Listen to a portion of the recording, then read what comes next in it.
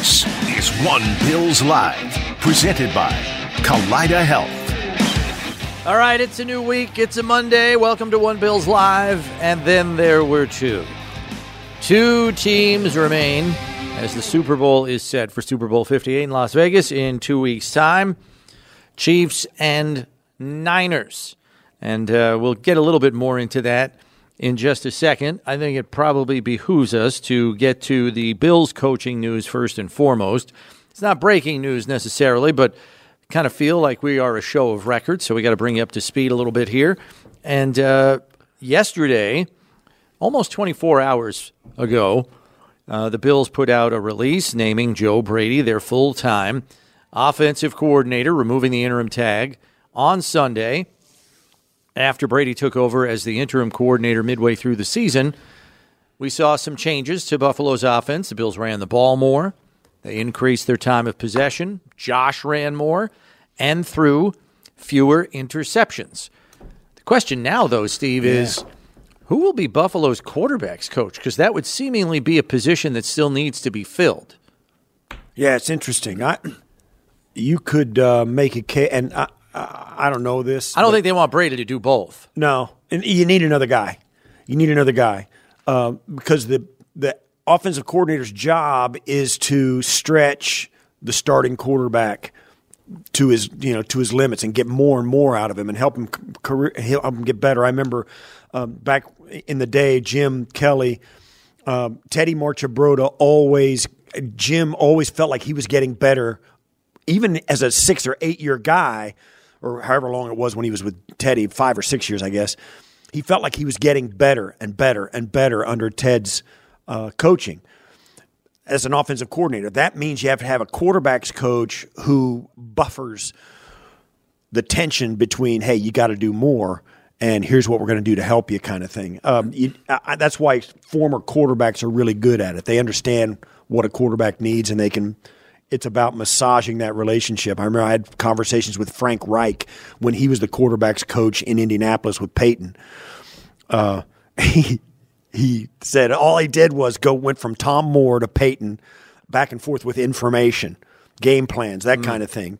And he goes, I knew before I took the playlist, the game plan to Peyton, well, he's not going to like this, But unless he had it from Peyton, that like no, he couldn't make any changes. That's the quarterback's coach is kind of like that. He's a political figure more than he is, you know what I mean, in the group dynamics. But ultimately, it sounds like he's the quarterback's advocate.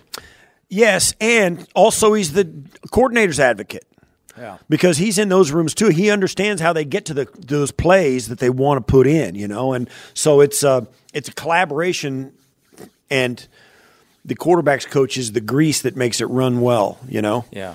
I wonder if Coach McDermott waits to let some of the bigger names land places, because obviously, well, maybe not. I mean, I'm sure he's got a short list. Most coaches have a ready-made short list to fill positions, knowing the movement that coaches have year over year in this league. It is happening every single offseason.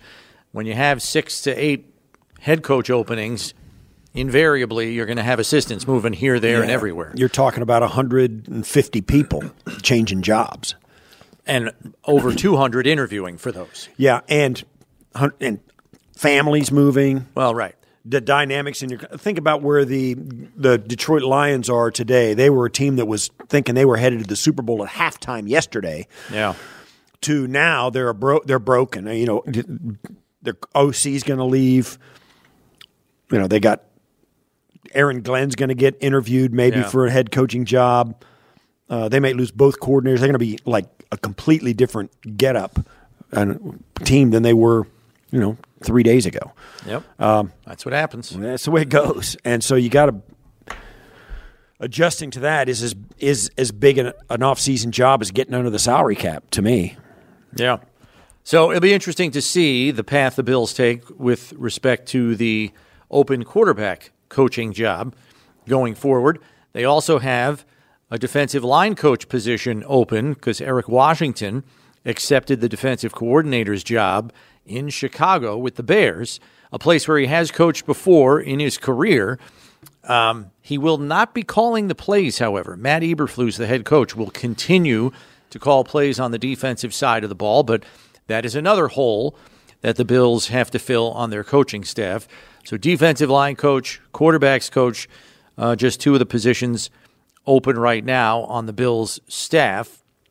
We should also mention that ESPN's Jeremy Fowler reported today that the Carolina Panthers, interviewed Bills assistant special teams coach Corey Harkey for their special teams coordinator job. So that happened. We know that last week Bobby Babich interviewed with the Giants. That happened last Wednesday. Now, they have about 5 other candidates for the job. The other thing that's interesting there is, the Giants had been running a 3-4 system.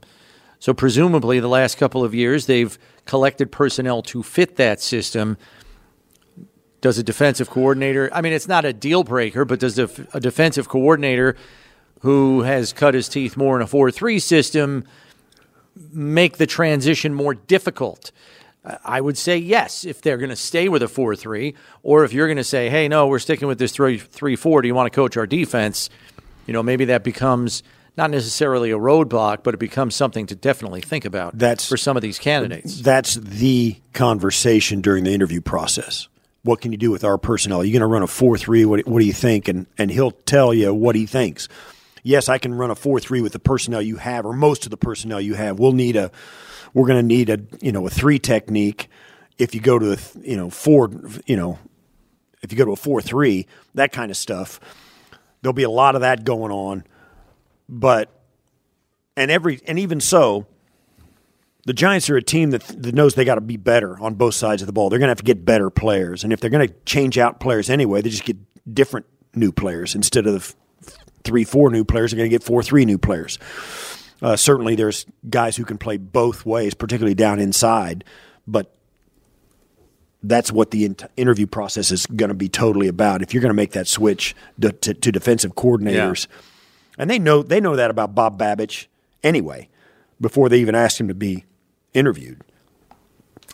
Packers were another team that requested to interview Babich. Don't know if that happened yet. Perhaps it did. And then late last week, we saw the Dolphins put in a request to interview Bobby Babich for their defensive coordinator job that was left vacant by Vic Fangio, who then subsequently went to be the DC in Philadelphia under Nick Sirianni. So the coaching carousel spins and will continue to do so probably for the next couple of weeks here until the final 2 head coaching jobs are filled in Washington and Seattle. Those are the only 2 that remain open at this time. But let's discuss AFC, NFC championship games. Steve says it so much, some listener of ours put it on a T-shirt and sent it to us. You have to play well on that day. The Ravens did not. Hosted the AFC championship game and did not play their best. Their number 1 defense did play well enough to win the game, holding the Chiefs to 17 points. I think it's the offense that really let them down. Turned the ball over not only at the goal line, but in their own end in the first half. Defense held, didn't give up points, and turned it over in the end zone a second time when Lamar threw into triple coverage late in the game, which pretty much sealed their fate. So Ravens, and you know what else? The Ravens with some undisciplined penalties. Personal foul penalties. The taunting penalty by Zay Flowers was foolish. The Chiefs had it right. And I'll say what you want Travis about Kelce baited that Travis guy. Kelce is absolutely one of the smartest football players in the NFL. He absolutely is. And he knew this. The Ravens are a team that likes that bully mentality. Yeah. They like to, when there's a pile and the whistles blow, the Ravens always keep pushing after the whistle. They're the ones who win that little final push at the end. They're always the ones. They're the ones who go ultra aggressive and force the officials to make the call. They're the ones that, and the Chiefs absolutely used it against him. They absolutely baited him into it and wouldn't back down, and also wouldn't give him the edge. Forget it. And the Ravens couldn't handle it.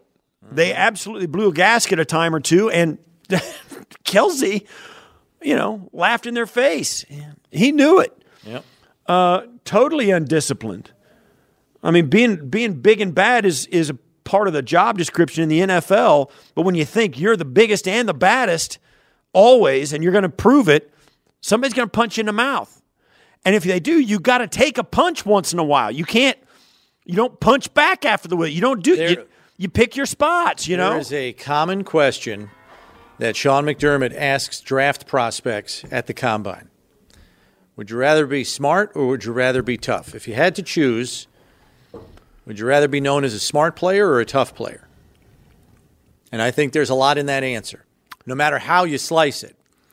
And I think both can be right. But in these kinds of games, you have to be smart. You got to be smart. Have to be smart. It's absolutely margins are too thin. Smart player, and I've said this a ton too. Smart players absolutely get better year after year. They improve themselves. They have the ability to look at themselves, have a sense of self-awareness, and they get better. They work on what they're not good at. That's what smart players do. Tough players, here's the thing with being a tough player. Here's why, and I get it, but here's why it's tough. It's hard to be a tough player. You got to prove it every week. You got to punch, and you got to get punched, and you got to do that every week. You got to prove it every week. You never get one of those games where you're in pro glide, right? You never get one of those games where you smooth by. You always have to be doing that. You always have to be proving it. And to prove how tough you are, you got to take some shots and then get up and keep playing. And it's not easy. Mm-hmm. And quite frankly, the desire to keep doing that says how not smart you are. Maybe. If Might you're, be something if you're to that. smart enough, listen, smart players always improve, always get better. Dumb guys are the same guy 4 years into their careers they were the day you drafted them. Yeah. That's just the way it is. And you have to be on the rise as a player. You've got to be adding to your game and maintaining a level of, and that's why Baltimore, and while I admire them a lot, they are a really good football team and have a really good program. They have always been that under John Harbaugh. And I think that's, and his brother Jim's the same way. They're cut from that cloth. Yeah. You got to be a bully to be your best. And some teams use it against you because they're really smart. Yeah. They get you to step over that line. I think that Steve Spagnuolo, if he does not win Assistant Coach of the Year, it's rigged. This is a Chiefs team that I think you can safely argue in the Mahomes era had the least amount of talent to work with on the offensive side of the ball. They have two substandard offensive tackles. They really don't have, at the beginning of the season, they didn't have a number one option in the passing game outside of Kelsey at the receiver position. It developed into Rashee Rice, their second-round pick. They did not have a viable number two receiver. And Sky Moore has been a disappointment as a draft choice, second-round pick, if I remember right. And, I mean, they're just using spare parts, picking guys up off the scrap heap. They brought McCole Hardman back at the end of the year. I mean, that's how bad it was on the offensive side of the ball. The defense, as great as Mahomes is, and he's great, and we'll get to that in a second, this defense is the reason the Chiefs are back in the Super Bowl. Number two in the league in points allowed, number two in the league overall, and they played better than the number one defense in football, the Baltimore Ravens, yesterday. Yeah, there's a lot in these two championship games yesterday, a lot of philosophical illustrations, I mean, do you want – we've talked about it at length because Buffalo's got one of those guys, Josh, taking snaps, like Mahomes, like Lamar, Joe Burrow, all those – he's an elite quarterback. And we've seen it in years past with Tom Brady. Tom Brady was thrown to Division II – well, aside from Gronk, he was thrown to Division II athletes. Edelman, and all these other jokers that they didn't even draft guys. Even if they got a number one wide receiver, that they stunk. But Brady, Randy Moss is the only exception. That's right, and they were like undefeated, 19-1. Yeah, right. So it's it's that philosophy of how much do you give an elite quarterback, because he can make anybody you give him pretty good. He can make it work. And then you throw those assets every place else so that the entire roster, you can win other ways other than with offense and all that. Like the Chiefs are doing with Mahomes. They had Tyreek. They had all these jokers over there for a minute, and you couldn't score with them. But now they're saying, okay, now, Pat, you're making all the money. We're going to pay everybody else minimum wage, and you're going to have to carry it, bro. And he says, I got it. Now they draft all these young defensive guys, and certainly they hit on them. But, man, oh, man, that's what they did in Green Bay. We say the same thing. But you could tell in the second half, Lamar did not trust what he was looking at and started jumping around. And, yeah, he ran and used his legs when he wasn't certain what he was seeing, but they're behind on the scoreboard, and he is eating clock by running the ball. And not even running to the sideline. He's running up the middle of the field. I'm just watching the clock. Tick, tick, tick, tick, tick. And, 7 minutes left. I think they had the ball, and they're driving down the field, and they're taking their sweet time. And I'm like, look, I know it's a one-score game, but you'd like to score sooner rather than later here. Like, you know what I mean? And they made it, I think they made it 17-10, or it was a two-score game. It was 17-7 at the time. And I was just like, wow, urgency here. What are we doing? Like, come on. And it's unfortunate because, Lamar is now 2-4 in his playoff career. And in those 4 losses, Steve, 4 total touchdowns, 8 turnovers. 8 turnovers in his 4 playoff losses. And the Ravens in those 4 losses have averaged 10.5 points per game. 17 points or less in each of them. They have never scored more than 17. And look, I'll be the first to tell you it's harder to score points in the playoffs because the defenses are better. They just are. You're playing the best teams in the league. But, man, that was just that offense. And here's the other thing. Todd Monken, the offensive coordinator, who's been great this season and been a boon to that offense and to Lamar's production, why aren't they running the football? Well, that's the thing. They threw it all over the yard. It was a one-score game for a while. Even so, with all the throws they called, Lamar's getting hammered today around the country and by guys like you and me on the radio and the TV and all that. Because here's the thing. There was a number of occasions, and Bills fans can relate to this because you see Josh do it once in a while, where Lamar had a chance. He could just pull it down and run. Get the first down, let's go, keep it moving. And he didn't. He tried to make it throw, tried to make the throw. And it's those kind of decisions they're part and parcel of being an elite quarterback. Brock Purdy won the game with his legs. How ironic is that?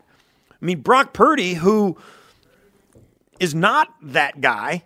He's a better overall decision maker. But he makes better decisions. And that's, everybody, I was telling Brownie this whole quarterback thing about how you evaluate these guys, there's a lot in it in a quarterback's job. First and foremost is decision making, and then do you have the ability to overcome maybe a bad decision or a missed opportunity someplace else and have your abilities with your arm or your legs and athleticism overcome a bad decision? Josh certainly can overcome bad decisions. Lamar can certainly do it. Brock Purdy seems to make them all the time. We've seen other quarterbacks like that. Peyton Manning, Tom Brady, Aaron Rodgers. They kind of make those decisions and they can use their abilities to make their decisions the right one or mitigate a bad decision. And, yesterday, Lamar couldn't do it. He could not make enough good decisions and then execute his way out of a bad one. I mean, that's happened before. Yeah. I mean, do we all remember the 101-yard interception return by Taron Johnson? I mean, the Ravens scored 3 points here in the 2020 playoffs. And with 6,500 people in the stands. Yeah. I mean, it was a neutral site. And that's 3 points. Yeah, that's bad. And that was his MVP year, right? No, I don't think so. Was it the year after? Yeah, it was the year after. It was he was defending his MVP. So, yeah, there's a lot in that. There's a lot in it. You got 6 games here in his playoff career, and it's a small sample size, but it's not promising. I mean, Yesterday was no indication that he's learned from past lessons. I mean, that throw into triple coverage at the end of the game, it was god-awful. I know you're trying to make something happen, but man, just a terrible, terrible decision and basically sealed the game for the Chiefs. I know the Chiefs still had to kill the last 6+ minutes on the clock, but man, you can't give extra opportunities for Mahomes to either A, score points, or B, kill the game, because he knows how to do that. It's just unfortunate. So meanwhile, that propels the Chiefs to their 4th Super Bowl in 5 years. They became the 3rd team ever to reach 4 Super Bowls in a 5-year span. Steve, your Bills, along with the 2014 to 2018 Patriots, the only other teams that can say they did that. Mahomes will be the first quarterback ever to start 4 Super Bowls before age 30. And Brady, it was his 8th year in the league. Mahomes did it in 7, correct? Yeah, I've got the rundown because people are already comparing Mahomes to Brady. First 6 years as a starting quarterback. Tom Brady, 70-24 one-loss record. Mahomes, 72-22. So he's got him there. Playoff record, Brady 12-2, Mahomes 14-3. AFC titles, Brady 3, Mahomes 4. Super Bowl rings, 3 for Brady, 2 for Mahomes. Again, this is in their first 6 years as a starter.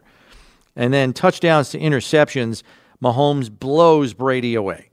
Brady, 167 touchdowns, 87 picks.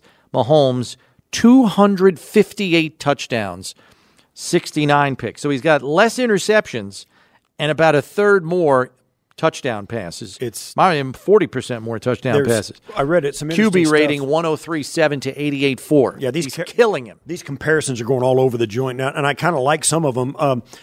There's a couple of different ways to look at the GOAT conversation. Who's the greatest of all time at quarterback? And if you put these two guys in there, you think, okay, there's 2 ways to look at it. One, at their peak, how long did their peak last, and how great was it? And Mahomes, I mean, you're looking at Mahomes dwarfs anybody else in the playoffs, and at the peak of his peak, he's crushing it.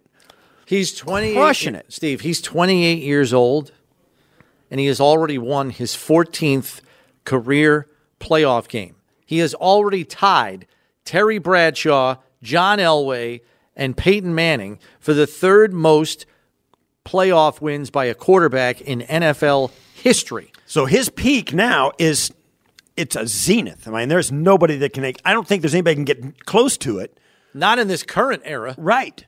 And so – but – Brady, I mean, the guy played till he was 45, and his story at this point of Brady's career, his story has yet to be written even. Yeah. So Mahomes got a long way to go to get to that part of it. But his high, you can make the case that his high is higher than Brady ever got because he's doing it virtually. He's doing it more efficiently. I mean, his numbers are dwarfing Brady in the first 6 years. Yeah. Now, only Brady and Joe Montana have won more playoff games than Patrick Mahomes. And Patrick Mahomes, I'm going to say it again, is 28 years old. He set a new record for most playoff wins by a quarterback in any 6-year span in NFL history. So you take any 6-year history of any quarterback ever, and he's got more playoff wins than anyone in a 6-year stretch. Pick any 6-year stretch of Tom Brady's career, he's got more playoff wins than him. I said it after they beat the Bills last week, Steve. Patrick Mahomes is the Michael Jordan of the AFC. Oh, yeah. And the reason it resonates with me is because growing up a Knicks fan, there was a very good Knicks team under Pat Riley that could not get past Michael Jordan. He was just too good. Too good. And so, at sometimes you could argue that the cast he had around him wasn't even as good as what the Knicks had collectively, and it still didn't matter. And that's what you saw this year. This has got to be the weakest Chiefs offense we have seen since Mahomes became a starter, and it just doesn't matter. It doesn't matter. And we should also say this, too. It's Mahomes and Andy Reid, which is a lot like Michael Jordan and Phil Jackson. Yeah, they also have, and if you're doing that, Michael Jordan thing. Travis Kelce, Scottie Pippen. I mean, and I'll say this, too.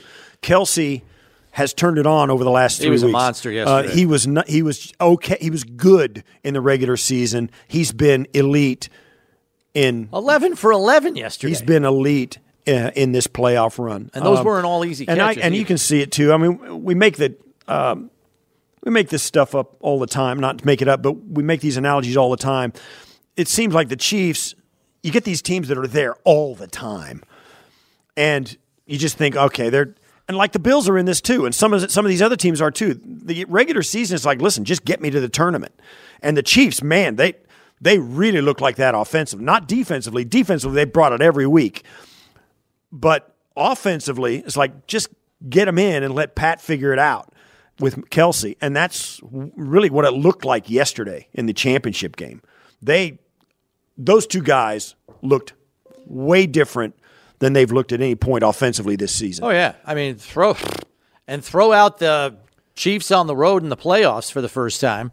People were hoping that might change the dynamic. It didn't. Maybe. I mean, it might have changed it a little for them, but you can't tell. The results are the same. Yeah. I mean, they were a different team this year than they had been, and it's always a close game when the Bills play the Chiefs. I mean, they just do that all the time, particularly in the playoffs. Yeah. And Steve talked about being, the ultimate decision maker at quarterback and being a consistent one. We saw Brock Purdy do that in the Niners game, but Mahomes now has gone 6 straight playoff starts without an interception.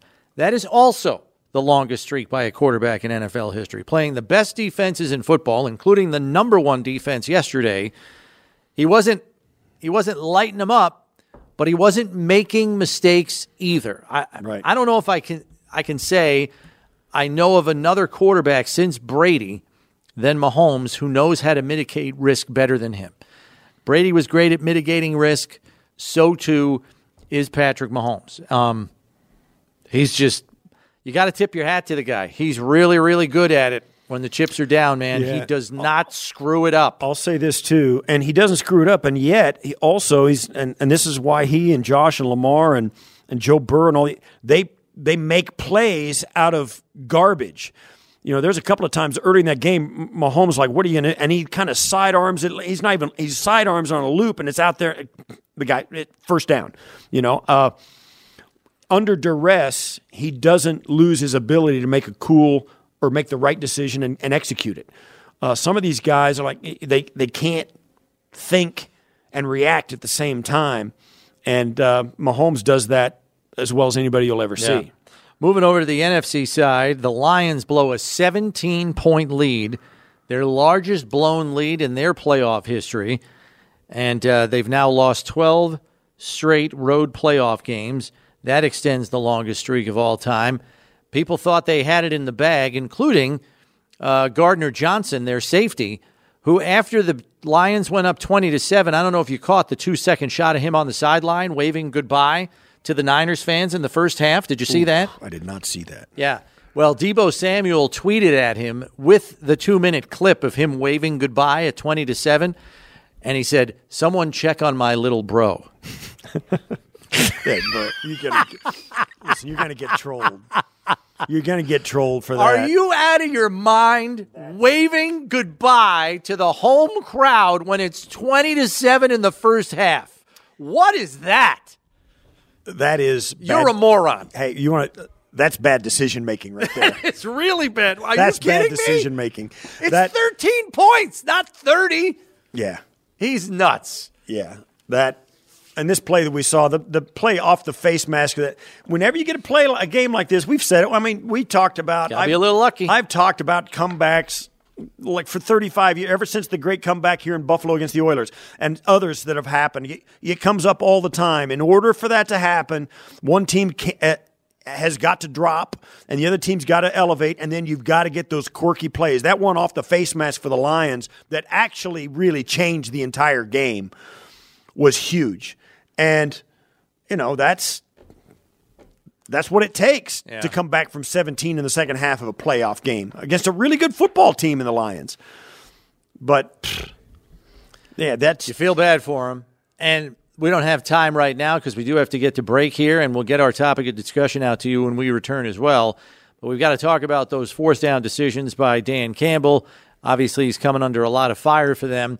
I partially agree with him, and I partially disagree with him. We'll hear what Steve has to say about those decisions as well when we return here on One Bills Live, presented by Colada Health. It's Buffalo Bills Radio.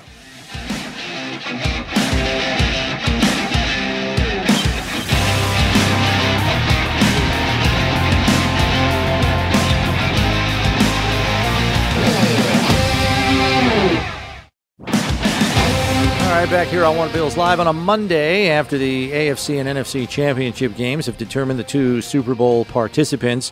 We do have a Bills topic of discussion for you today, though, at 803-0550, 1-888-550-2550. What stamp do you expect offensive coordinator Joe Brady to put on the Bills offense heading into next season? You can let us know. Open lines for you, 803-0550, 1-888-550-2550, the number to get on board. If you can't call, hit us up on the tweet sheet at One Bills Live. Just putting a bow on the AFC-NFC championship game discussion. Obviously, Dan Campbell's come under enormous fire for some of his fourth down decisions in the second half of that football game. And I think there are things to argue in his favor and things to argue against some of the decisions that he made. Number one, this is how he has been since he took over the Lions. They go for it more than any other football team on fourth down, and it's one of the main reasons they are in the position they were yesterday, going 12-5 and getting to the NFC title game. It has worked very much in their favor. I think one of the main reasons he has done that is his defense is not good at stopping people. It's improved somewhat, but they still have trouble stopping opponents. They've had to rely upon their offense, and people would say in that situation that would behoove you all the more to go for it on fourth down so you can stay on the field longer and keep your defense, which can be a little leaky at times, from being on the field more. So I get all of that and the premise for being aggressive that way. As a matter of fact, 4th and 2 in the third quarter, 7 minutes left in the third, I have no problem with them going for it there. But as Steve says, you have to execute. They did not execute. They dropped the ball. Now, the one fourth down that I do have a bit of an issue with is 4th and 3 in the fourth quarter with 7.5 minutes left. 4th and 3, that's a little bit harder than 4th and 1, 4th and 2. Doesn't have as high a probability rate. And not for a second do I believe that Dan Campbell subscribes to live in-game probability. Like, for me, I think he goes with his gut. I don't think he contacts somebody up in the booth like Sean McDermott does and says, what's our live in-game win probability right now on this 4th and 3? He might not have to ask for it. They may give it to him out of just saying that they do it every time. Whether he listens or not is another story. I'm totally on board with Dan Campbell in those choices, all of them, because here's why. And we saw the results. He gave it to his players to win on the field, and you said it. A drop pass, a doink off a face mask for a reception. Those kind of plays happen, but it was on the players in the game to do it. He wasn't coaching, so his players wouldn't make a mistake. And that's how you win. And certainly you can point and say, well, that's how you lose. Well, yeah, those guys, it was easy. A couple of those were just absolute bonehead drops. I mean, one of them, the one we've seen there on the 4th and 2, it would have been a nice catch, no question, and Goff should have put it right on his body. I get it. You got to catch it. And the same thing with the Bills against the Chiefs. You got to catch it. Yeah, 3 deep balls. You got to do it, man. And I love a coach, and I think most players respond to, and I think there's an environment in the league where give your players a chance to win it. Don't line up 8 yards deep on a 3rd and 4, right, as a defense. Get up on them and make them play. You got to do that stuff. And I think in this fourth down, and I'll say this too, you can say what you want about the fourth down. They might have, should have. You're taking it for granted the guy makes the kicks. Yeah. But it's a 48-yarder. This was their practice squad kicker who got brought up on the roster after they released Riley Patterson, who was not consistent enough. Now, Badgley's kicked in the league. He kicked for a long time for the Chargers, been a successful kicker. And this season, he is 9 for 11 on kicks between 40 and 49 yards. Granted, more of them have probably taken place indoors at Ford Field, not on grass, in January. But here's the part. Like the people that subscribe to the analytics, no matter what, say, okay, your defense isn't stopping anybody. That's more of a reason to go for it. And I would say in most cases, yes. But with 7:35 left, 48-yard field goal on the table for you to take advantage of to tie the game at 27, knowing you're probably only getting 2 more possessions max in the game, this is an opportunity to score points. We haven't scored any in the second half yet. So I say I probably would have kicked it there to at least tie the game. I know my defense is struggling, so let me get points on the board. So that way, even if my defense gives up a touchdown, I'm still in a 1-score game. Yeah. And maybe with only 1 more possession left for my offense to go win it. I'll say this, too, and one of the things that we rarely think about, and it just occurred to me, because as the game played out, it became evident. So they 4th down, it's a big down. You got to get it offensively. But you know what? It's a big down for the other team, too. Yeah. They get that stop. Their offense says, let's go. And they plowed right down the field. They went 5 plays and in the end plowed zone. them right down the field because now because you gave them the momentum with the missed opportunity. Yeah. So it's also that side of the sword that cuts deep as well, because not only are you giving them the field position that they would not have had if you kicked the field goal and kicked a touchback, they would have gotten it on the 25. You also give them the fact that they're winning now. Yeah. And they got the momentum. You can make the argument that a missed field goal will give them every bit the same amount of momentum, but if you make the field goal, at least you have a tie game. And if your defense is still unable to stop them, you're in a 1-score game, not a 10-point game, which is what ended up happening. A missed field goal isn't as emotionally shifting as a 4th down stop. It was a 10-point game with 3 minutes left. The game's over. It's over. Like, with 3 minutes left, you're down 10. You're not getting the ball twice unless you get a miraculous onside kick, which is at its lowest percentage of success rate that it's ever been. Right. So, to me, at that point, you got to kind of go for it. I'm all for going for it on 4th down. Don't get me wrong. And early in the game, I'm a big proponent of that. I've seen the value of it, believe me. But at the end of that game, I think you really, and I don't know if analytics people do this for these respective clubs or not. Maybe they do, and I'm just blind to it. But I'd like to think that in addition to win probability on a given down and distance live in-game, they should also give how many possessions left probability are you going to have? Because that should have an impact on your decision, too. If I'm only getting the ball 1 more time, 2 max, and my chances of getting 2 possessions after this possession we have right now is like 20%, I'm taking the points. Yeah. Yes. We need a possessions left likelihood model. That's all baked into the win probability. That's all baked in there. And that's, listen, I'd be shocked if he didn't know all of that stuff. I hope he did. I'm sure he did. And listen, it's not how he wants to coach. It's not how he wants his players to play. Yeah, that's fine. And I get it. I don't agree with it. I don't either. Not when it gets to the point where it's, mathematical. And, you gave them the ball. All it is now, they're 2 first downs away from putting a game away. Yeah. And without scoring. They're 2 first downs away from scoring without. Yeah. And that's the way it was in the Chiefs game. The Ravens got it to within a touchdown, but it was so late in the game, the Chiefs were 1 first down away, and they had 2 timeouts. It was 2.5 minutes left. Ravens had to use both their timeouts, and the Chiefs, all they needed was a first down, and that's when they went over the top to Valdez-Scantling. Game over. Yeah. Kneel down 3 times, you lose. That's where you're at. You put that carrot out there in front of an offense, say, listen, you get 1 first down here, and you win. You have to score, and you get 3 downs to do it. Mm-hmm. And it's, that's where you start doing the math. There's not enough time. I mean, you're coming down to an onside kick in a championship game. You got no shot. Not in this day and age. It's all different now. It's all different. You can't get a onside kick now unless somebody makes an idiotic, catastrophic mistake. Right? Oh, yeah. And it was, they did.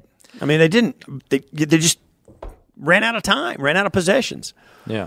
I think how many possessions you have left, analytic live in-game model needs to be right there with the fourth down win probability model once you get inside 10 minutes left.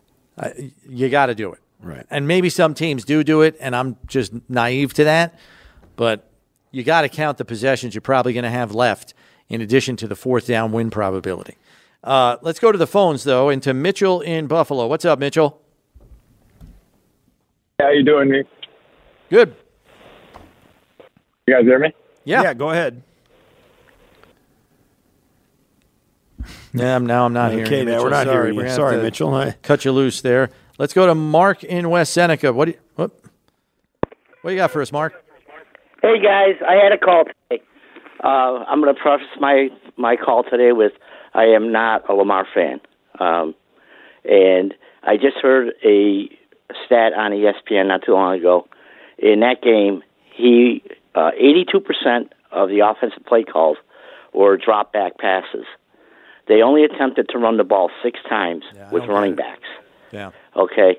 And what that tells me is this guy that the national media wants to promote every single day as an elite quarterback in the same group as who the elites are, who we know they are, wasn't able to get it done. He had the ball in his hands constantly to either throw it or run it, and he could not get it done. Lamar has continually showed us who he is in the playoffs, and he did 10 points. He scored 10 points on his home field in the conference championship game. Okay, when Josh scored 10 points against Cincinnati at home in a divisional playoff game, they cut his pedestal down so fast he hit the ground flying. And it's going to be really interesting to see if they criticize Lamar for his play or if they make excuses every day as to why they were not successful. So I believe he's a running back who plays quarterback, great athlete, no doubt about it. He's amazing with the ball in his hands. He is not a quarterback. He is not a guy who's going to read defenses and put the ball where it needs to be. So that's all I had to say about that. And quickly on Joe Brady, I think Joe's going to make it what he started to show quite a bit, a lot of motion, a lot of different personnel packages with guys being put in positions that they typically have not been.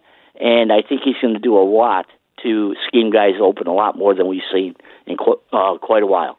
Have a great day, guys. All right. Thanks, Mark. Appreciate the input there. I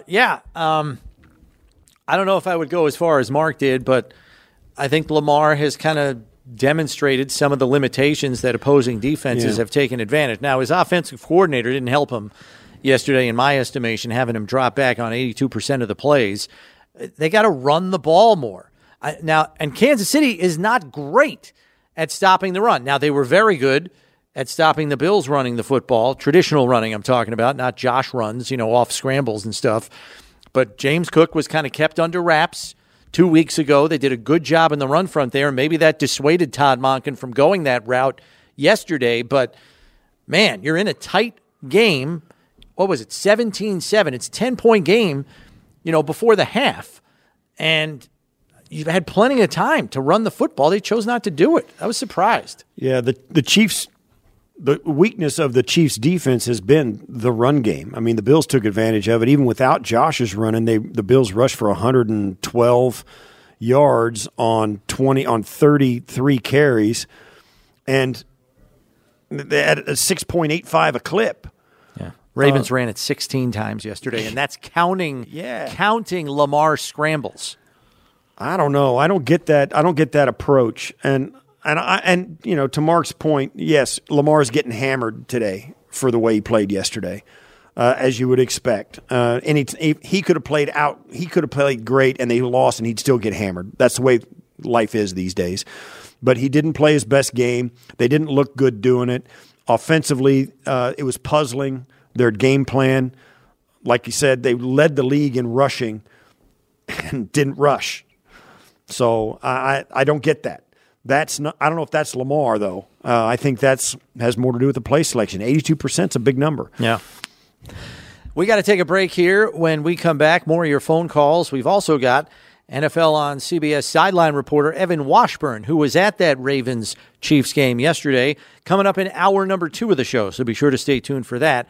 All coming your way here on One Bills Live, presented by Kaleida Health. It's Buffalo Bills Radio.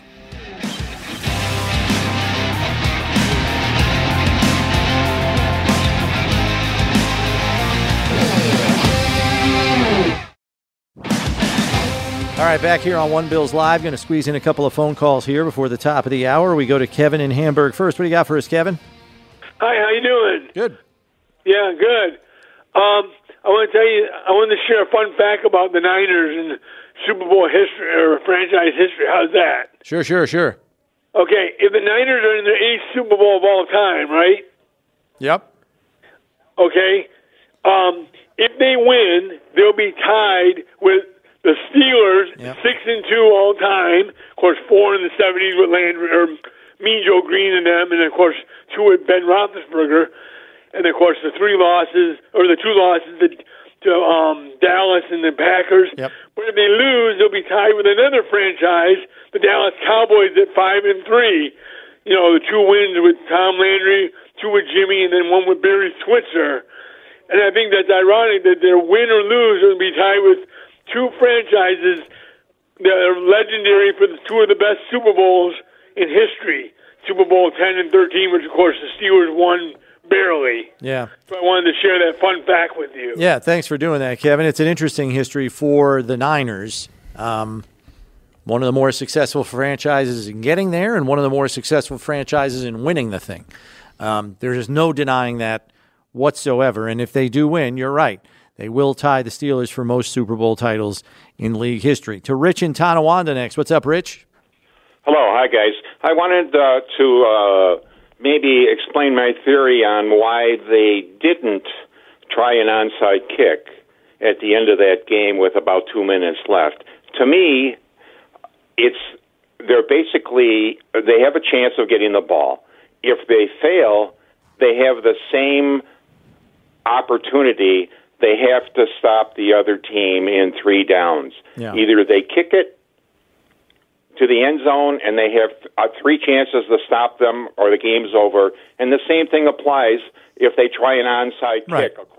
Of course, it's very limited, their chances. But to me, the only thing they're sacrificing is about 25 yards of field position. And either way, if the other team, if they get a first down, the game's over. Either which way. Right. But at least if you try an onside kick, you have a chance. Yeah, you know? I wasn't arguing the decision to go with the onside kick. I was saying the chances are very low, which they are. Right. And that's what you're reduced to, was the point I was trying to make by not kicking the field goal with 7.5 minutes left on the 4th and 3. I was just of the opinion that late in the game, knowing you're probably only going to get the ball 1 more time, maybe 2 if you're lucky, and as it turned out, they only got it 1 more time. You got to take the points there, tie the game, knowing your defense is not stopping them. You at least, if you give up a touchdown on the ensuing possession, it's still a 1-score game, and you have the possession to go tie it or win it with a touchdown and a 2-point conversion. The way I'm seeing it is the onside kick is a direct result of not kicking the field goal, because then just you're forced to. You had to then because of everything that happened. If you kick the field goal, you still get the same, and then kick it deep. Like you said, you gain the field position. San Francisco is, they got to play, and he gives you a chance. So, Brownie was saying something different than I think you thought he was saying. Yeah, and the percentages are even lower now. So the recovery rate up until 2018, before they moved the kickoff line, was 13.5%. That's not bad. But now, since then, 5.6%. It is really low. So, and I'll say this too, that the 5.6%, it happens because you can't surprise. The only time you get is when you surprise onside now. Right. Like Sean Payton in the second half of the Super Bowl in 2012, for example. That's right. You do it as a surprise when it's not really expected, not like it was yesterday with the Detroit San Francisco game. Break time for us here. When we come back, NFL on CBS sideline reporter Evan Washburn, who was sidelines yesterday for Ravens-Chiefs AFC title game. We'll catch up with him, get some of his thoughts from his vantage point yesterday here on One Bills Live, presented by Kaleida Health. It's Buffalo Bills Radio.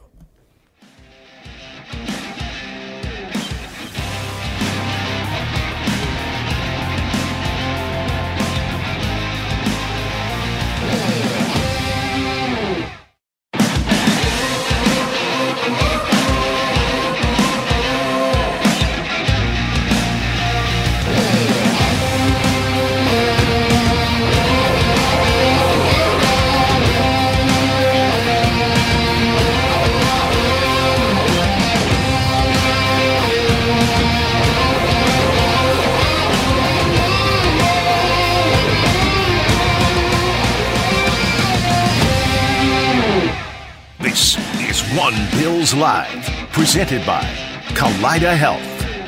All right, here we are, hour number 2. Chris Brown, Steve Tasker on a Monday. And pleased to welcome in now NFL on CBS sideline reporter Evan Washburn, hard at work yesterday at the AFC title game. Won, as we know, by the Chiefs, who are headed back to yet another Super Bowl after Lamar Jackson and the Ravens kind of committed some costly mistakes down the stretch there. There was some questionable play calling by a certain offensive coordinator as well. We can get into all of that with Evan. But, Evan, the first one I want to pitch to you is the thing that I pitched after the Chiefs dispatched to the Bills in the divisional round.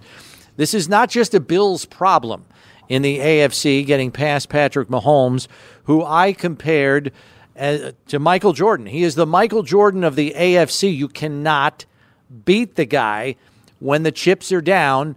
What do you think of that analogy? Too early in his career, or because he's certainly proving it supremely difficult to get past this guy in the playoffs on the AFC side of things. No, Chris, I think it works, but I'll keep it in football. I mean, to me, he's Tom Brady 2.0. This is New England 2.0. They find ways to win when they're not at their best. They are able to, or Mahomes, that is able to elevate teams that maybe don't have the personnel of previous years. They have a defense this year that I know you guys know is special. We saw that on display yesterday and how they frustrated Lamar and company. But I know it's reckless. It's probably prisoner of the moment. But after seeing what Mahomes has done this year, if he can close this out in Vegas, he is very much on his way to, in my mind, supplanting Brady in that, what do you call it, GOAT position, one position, whatever it might be. What seemed like a crazy thing to say just 2 seasons ago, maybe, now to me is starting to feel more realistic. Yes, because the way he's won with this team. That's right. 6 straight AFC, championship games, headed to his 4th Super Bowl. He also, and you think of this stretch of 6 years where he's put together such enormous numbers, and I was looking at, there's a couple of ways to look at this GOAT conversation between Pat Mahomes and Tom Brady and all of the stuff that goes on.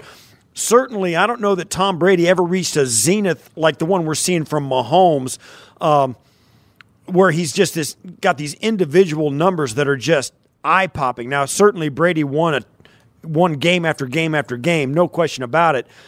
But to have the kind of numbers that Mahomes is having offensively throughout these last 4, 5, 6 years, Brady really never reached those heights statistically. And then, but if you look at the other side of it, Brady, man, 6 years or 7 years into his career, his story had yet to be written. It was still going to go way beyond, right? So I think they're 2 different guys, both of which are in the same conversation. It's a great point, Steve, and the way I've thought about it, I think Mahomes is so far ahead of Brady right now at this point in his career as to where Brady was at this point in his career. And I'm sure you could match the numbers up, and we've all seen those full screens. But he's just more physically gifted. He's able to do things as a quarterback that Brady couldn't do at this point. The key for Patrick will be, does he have that second, and you could argue third act that Tom had? And that was rooted in Tom's ability to sustain his health late into his 30s and then early 40s. And we saw that with his commitment to pliability and diet and health and all those things. we're starting to see Mahomes drop sort of Easter eggs that he's thinking about that. He references Tom in a lot of ways, but the commitment necessary physically that he's going to face, not this year or next year, or even in the next couple of years. He's still only 28 years old. But when he hits 34, 35, will he be able to do what Tom did, which was really elevate his game, but if nothing else, just remain available for 17 weeks to pile up the wins, to pile up the numbers, and most importantly, get those Super Bowls? That's where it'll get interesting, because right now, Patrick is way ahead of Tom in terms of his ability to produce and play the quarterback position at an elite level, as opposed to where Tom was at this point in his career. And taking that to the coaching sidelines, I know Andy Reid is only looking for, what is this? This would be his third Super Bowl title if he can win it. So he still would only have half the number of Belichick. I got to tell you, though, you take out Mahomes' record from Andy Reid's one-loss record and you take Brady's one-loss record away from Belichick, Andy Reid blows Bill Belichick out of the water in terms of one-loss record, conference titles, all of that stuff. How much further does Andy have to go before he ventures into those waters and gets put up with those names like Shula and Belichick? That's an interesting conversation, Chris. I would say, look, if he wins this one this year, and so he picks up his third, I think he puts himself in that group or hovering around whatever proverbial group you have. I find the Reid-Belichick discussion in terms of kind of overall coaching resume much different than the Mahomes-Brady one. And I'm sure, again, as you laid out, there's ways you could make those points. I just look at Bill, once he stepped foot in New England, to what he left, obviously, this year, as something that there's no chance for Reid at this point in his career to replicate. Yeah, it's the length of production and 10 Super Bowls with the one team. Yeah, it's just it's kind of similar to the Brady Mahomes thing right now. It's just the consistency, the level of consistency, and it's not to say Reid couldn't do it, but it's just he's behind the eight ball when it comes to where he is in his career once he got this quarterback named Mahomes. Give us a little insight as what your observations were about the AFC Championship game yesterday, Lamar, Patrick, and the way that game unfolded. So we've obviously touched on Mahomes, and what they did was impressive, really defensively. What Steve Spagnuolo, he won't get enough credit. So every time I'm doing one of these, and I'm sure you guys have seen it too, I think we need to mention how he's put his stamp on this defense, and how Brett Veach has built this defense through the draft. But the takeaway has to be what happened to the Ravens, specifically offensively, because I think they played well enough defensively to win this game. And Steve, I know you've obviously played at the highest level, but you've been in my position where you're on the sideline and you try to pick up on things, but you also don't want to be overly dramatic or think something is bigger than it is. And now it's easy for me to say this, but the first play of the game offensively for the Ravens, there was an odd feel to it. I know it was a handoff, I think, to Justice Hill. It wasn't so much that there wasn't production on the play, but the speed in which it unfolded, there just seemed to be something off. And then you kind of felt that first drive. And in the moment, I go, oh, that wasn't a great way to start the game. That's obvious. It was 3 and out. But then outside of the big play to Zay down the field, which I thought was going to open things up, it just felt like throughout the game, and I know there's been plenty of discussion about play calling, and I'm happy to get into that too, but it just felt like a game where they were gripping it so tight offensively. And for the first time all season, it felt like they didn't want to make a mistake. So that impacted their decisions, and then it kind of all trickled down from there. So it was really, Steve, one of those ones, and Chris, you've probably been on sidelines too before, you kind of felt it in the moment. You're like, something's off here. You felt it early, and then it never really recovered. Yeah, and I know that Todd Monken's come under fire for his choice to go pass heavy in this game, which, if you think about it, if there was one perceived soft underbelly of this Chiefs defense, it's the fact that they were 18th against the run this year and 24th in yards per carry average against. I mean, they weren't juggernauts in that one category. I know they did a good job of plugging up the run against the Bills in the divisional playoff, and maybe that played on Todd Monken's game planning decisions when he's watching that tape, in the week leading up to the game. But I only really remember, and this is just off the top of my head, maybe 2 designed runs for Lamar in the game. He has 8 total carries, so that means 6 scrambles. And even with those 6 scrambles, they only ran it 16 times. That seems like a surprisingly low number for a Ravens team that, yes, threw the ball more this year under Monken, but not to this degree, right? So I've spent, as I'm sure plenty of people that covered the game or interested in the game, a lot of time over the last, whatever it's been, 12 hours, close to 24 hours, thinking about, okay, how did this unfold this way? What's the why here? Because we haven't heard from Todd, and I believe he's one of the best coordinators in the game this season. What he did with this offense, with this passing game, deserves some credit. So I'm not going to say based off of one performance from his unit that it's an indictment on the way he kind of handled things. The only thing I can think of as to the why, and it goes back to Mahomes, and we saw this with Brady at their peak. And I mean, I'm sure you guys have seen it with Josh and the Bills when they're humming. It impacts your decision, and I think it takes you out of your character or your identity offensively because you think you have to chase what Mahomes and that offense is going to do on the other side. Where that runs into an issue when it comes to the game yesterday, they weren't scoring. Mahomes, while he played well, I thought he kind of dictated the terms of that game. He played with immense poise and timing, and then he and Kelsey did their thing. They didn't score in the second half. I mean, the Ravens defense, again, did everything they needed to do. So while I think it could have impacted the decision to have more of a drop-back passing game, thinking you got to go back and forth with Mahomes, the score disparity and the scoring just doesn't match up with that. So it's puzzling for sure. What do you think going forward? The Kansas City Chiefs looking, down the barrel at San Francisco in Vegas. Certainly, these two teams met just a few years ago. Same 2 head coaches, right? What's that? What bearing does that have coming into this one? And how do you think this game will be different than the one we saw? I don't think it has, Steve, any bearing on the game outside of for Kyle Shanahan. And similar, I think of him as a version of Lamar on the sideline.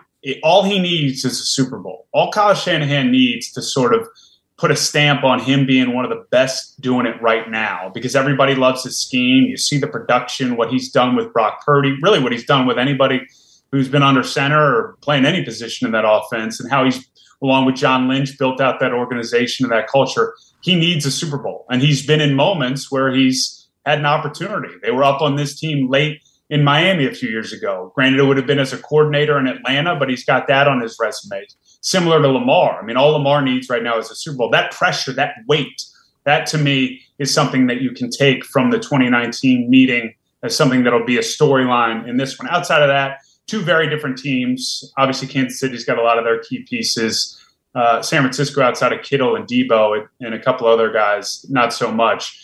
But after Sunday, and I had seen Kansas City early in the year when they were kind of building out this defense, and then what we saw yesterday against the Ravens, and I'll mention his name again, what Spagnuolo's done, I can't wait to see that matchup. The high-octane machine, the offense that is San Francisco, matched up with what the Chiefs have built defensively. To me, as much as this will be about the quarterbacks and Mahomes, that to me is worth the price of admission right there. Yeah, I'm very curious to see what Kyle Shanahan does, knowing that his team, offensively anyway, has gotten off to 2 very slow starts in each of their 2 playoff games, and that's not a game you want to play with Patrick Mahomes on the other sideline. So I'm really curious to see what he comes up with to get his team off to a better start. Now, look, Purdy's been great. I mean, in 8 of the 10 drives that his team has been down, he's put points on the board. He's been fantastic. He plays better when they're behind, it seems. But I can't imagine that's a game that Shanahan wants to play in the biggest game of the year. No, I would agree. But, man, look at what they did in the start of the third quarter. I mean, they erased 17 points. Granted, I think the Lions' defense is nothing in comparison to Kansas City. But the way that they can score quickly, and I also think about the fact, and you guys both know this, Steve, to the highest degree, Super Bowls are long, man. They're long games. They're like 3 games within a game, not just because the extended breaks and halftime and all that stuff. Everything just feels like there's more time to have different swings and momentum. So while I agree a fast start, it would be important for Shanahan and the Niners also to kind of put away maybe some of that anxiety and stress of previous history of failures. But I think they've shown they can quickly shift and flip a script of a game. Yeah, no question. And I think if you look at the two defenses, I mean, as much as the 49ers have leaned on that defense, they got a stellar roster back there. It's almost like this Chiefs defense is really the engine about this game, right? I mean, Brock Purdy's going to be a force. Can he be a force? Can he get it to all the weapons that they need to? Can they put a blanket over Deebo Samuel and Christian McCaffrey? What will be their philosophy? What kind of game plan, is usually say, hey, well, if we take away the run, then do whatever we want. Or if you take away this guy, you can do whatever you want. The Niners present too many problems to make generalized statements about what your defensive game plan would be. What are your thoughts about where Kansas City begins? Absolutely. And you guys touched on it, and it's one of the things that's frustrating fans here in Baltimore that they did show vulnerability against the run, and it didn't appear that the Ravens looked to exploit that yesterday. I don't think that'll be the situation that Kyle Shanahan has any issue trying to exploit. And I think everything with San Francisco starts with McCaffrey. I mean, I don't have a vote. We did some CBS Sports.com voting for awards. He was my offensive player of the year, especially because it sometimes feels like you need to go away from whoever won MVP for that award. I just think his overall production and his importance to what they do there, I think it starts with him. So if you're Kansas City, you have to be at your best against the run and slowing down McCaffrey because everything seems to hinge off of that. And once they get that thing, and he doesn't, the beauty of San Francisco's system too is they don't get frustrated if he's going at 1, 2, 3 yards a clip for the first, because he'll pop. They are so, I don't want to say stubborn because it's a positive. I mean, they are determined to continue to feed him the ball because they know, and he's proven it, he did it yesterday, he'll have one that'll pop for 30 or 40 yards at some point. And then again, whether it's Deebo or the things they do with Ayuk or Kittle, everything kind of starts there. So if you're Kansas City, priority number one, it sounds basic, but is find a way to limit McCaffrey in the run game, in his specific area of the run game, as much and as often as you can. All right, Evan, we know the NFL on CBS will have Super Bowl 58 in a couple of weeks here from Las Vegas. Are you on assignment? Where should we expect to see you? I will be on the 49ers sideline for this game with the crew, with Jim, Tony, Tracy, Jay, and Gene. I like that we have as deep a roster as you'll get for these big games, and I'm looking forward to it. It was interesting to kind of play out the potential matchups that we could have, whether it was going to be a Baltimore-Detroit game or a Kansas City-Detroit, all the versions. But as often is the case, once the two teams are set, you kind of feel like, man, all right, we got a big game. This is a good one. Look, it's always a big game once you hit this spot. But because of the history, because as you and I, or the three of us, are breaking this one down, there's a lot to chew on. So I think it'll be good. And I'm curious to see how Vegas presents as a stage for this, because it's a big event town and there's no bigger event. Absolutely. It'll be fun to watch. Have fun. When do you guys head out like this next weekend during the Pro Bowl stuff and get there? And then I know it's all hands on deck. David. Yeah, it makes for a long week because, as you know, for most of these deals, we'll fly in Friday and you're in the town of the game Friday, Saturday, and then game Sunday, and then you're out. So it's very much kind of get in, get your work done, and hit the road. But we'll get in Sunday, basically a week out from the game, and you're there for a lot of the festivities, and that part's cool. And then you do meet, like, everything's drawn out during Super Week, and the teams faced it again. You lived it, but this will be my fourth Super Bowl at CBS, and I've learned you really do, like the players say, you have to pace yourself because you can get to Thursday and think, I don't have anything left. Like I'm staying up too late, I'm getting up too early. It's a lot. So I feel like a vet at this point, so I'm excited for it. Yeah, and the one thing you won't have to worry about is weather. So enjoy being in Allegiant Stadium there. Have a blast out there in Vegas. We'll catch up with you down the line here in the offseason, Evan. Thanks for the time. Evan. Appreciate it. You got it, guys. Good to be with you. All right, that's Evan Washburn, NFL on CBS sideline reporter. As you heard right there, he will be on the Niners sideline for Super Bowl 58. Cool gig, an assignment this guy to my left's done before. I had the Niners sideline in New Orleans. Yeah, when the lights went out. Yeah, against Baltimore. So we almost had a repeat of that Super Bowl. I'm pretty sure the lights will stay on in Allegiant. But, it's just, you get to a point in history and you get to a certain, mile marker in your life, and some of these Super Bowls start to, you start to revisit them. Yeah. That is crazy. I hadn't thought of that because people were like, oh, yeah, Niners-Chiefs, that happened 4 years ago, and I didn't really give much thought to the fact. The Harbaugh Bowl. Yeah, I hadn't really given much thought to the fact that, you know what, the Niners and the Ravens tangled not too long ago either. What was that, 2013, 14, somewhere in there? 2014, 10 years ago. I think, yeah. 10 years ago. Pretty cool. Yeah. 803-0550, 1-888-550-2550, the number to get on board. We do have a Bills topic of discussion for you, in case you were wondering. Now that Joe Brady has been named offensive coordinator full-time, what stamp do you expect him to put on the Bills' offense this coming fall? I think we would all agree that taking over mid-season, you're kind of triaging the offense. You're working with a system that you already have in place, which may not be everything that you would have done offensively as a play caller, but you're working with the tools that are in the toolbox you're handed, both on the field and in the playbook.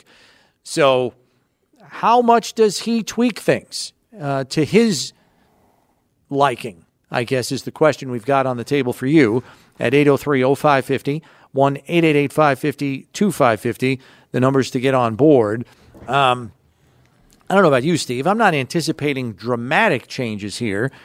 I would anticipate, just for continuity's sake, that even though plays might change, that terminology remains largely the same, right? To benefit the continuity there. But I do think we saw enough changes in the time that he took over with pre-snap motion, with getting the ball to Cook, not only as on handoffs, but on throws out of the backfield as well, and greater usage of Khalil Shakir and Dalton Kincaid, that we should expect maybe even some more notable changes here with a full offseason to kind of adjust and arrange things as he sees fit. Yeah, we probably won't notice any huge changes as much as the players will notice. Different types of calls, different words, additions in the vocabulary, subtractions from the vocabulary, just an evolution. And it will be that evolution, I think you're right, it will be accelerated by the fact they've got a different guy creating it all and putting it into place. And also they know some things about some of the personnel on their offensive side way more than they did when Joe Brady first took over, and in large measure due to his play calling. So I think that'll continue. And you're right. I think the motion – it's not going over – I don't think it's going anywhere for the foreseeable future. I think motions and shifts and personnel changes are going to be part of the league going forward, at least for the foreseeable future. And I think it just gives the quarterbacks too much information that helps them once the ball is snapped. So coordinators are going to give them that opportunity. And I would say all of that is true. Brady's going to have to expound on that and have it available no matter who's on the field, no matter what personnel, whether it's from 13 all the way down to 10 or 22 or what have you. You're going to have to you're going to have all those guys motioning and shifting and playing different spots. And obviously how the roster morphs and changes between now and the time this team is at training camp in late July could impact Brady's tweaks and changes to the playbook as well, at least in terms of preferences. I mean, you have your voluminous playbook that has just about everything under the sun that you'd like to run, but depending on what your personnel and roster looks like come late July, that could dramatically impact what is getting installed early and often in this offensive system as well. For example, you get an alpha dog receiver suddenly on the outside to pair with Diggs, and then you've got Kincaid and Shakir inside. Well, that could change things precipitously. So there are a lot of things that he probably has in mind right now, but that could morph and change again by the time this team gets to training camp, which makes it all the more interesting. Got to take a break here, but we're taking your phone calls at 803-0550, 1-888-550-2550. The number to get on board is we're asking you, what stamp do you expect offensive coordinator Joe Brady to put on the Bills offense? Your phone calls next here on One Bills Live. Stay tuned.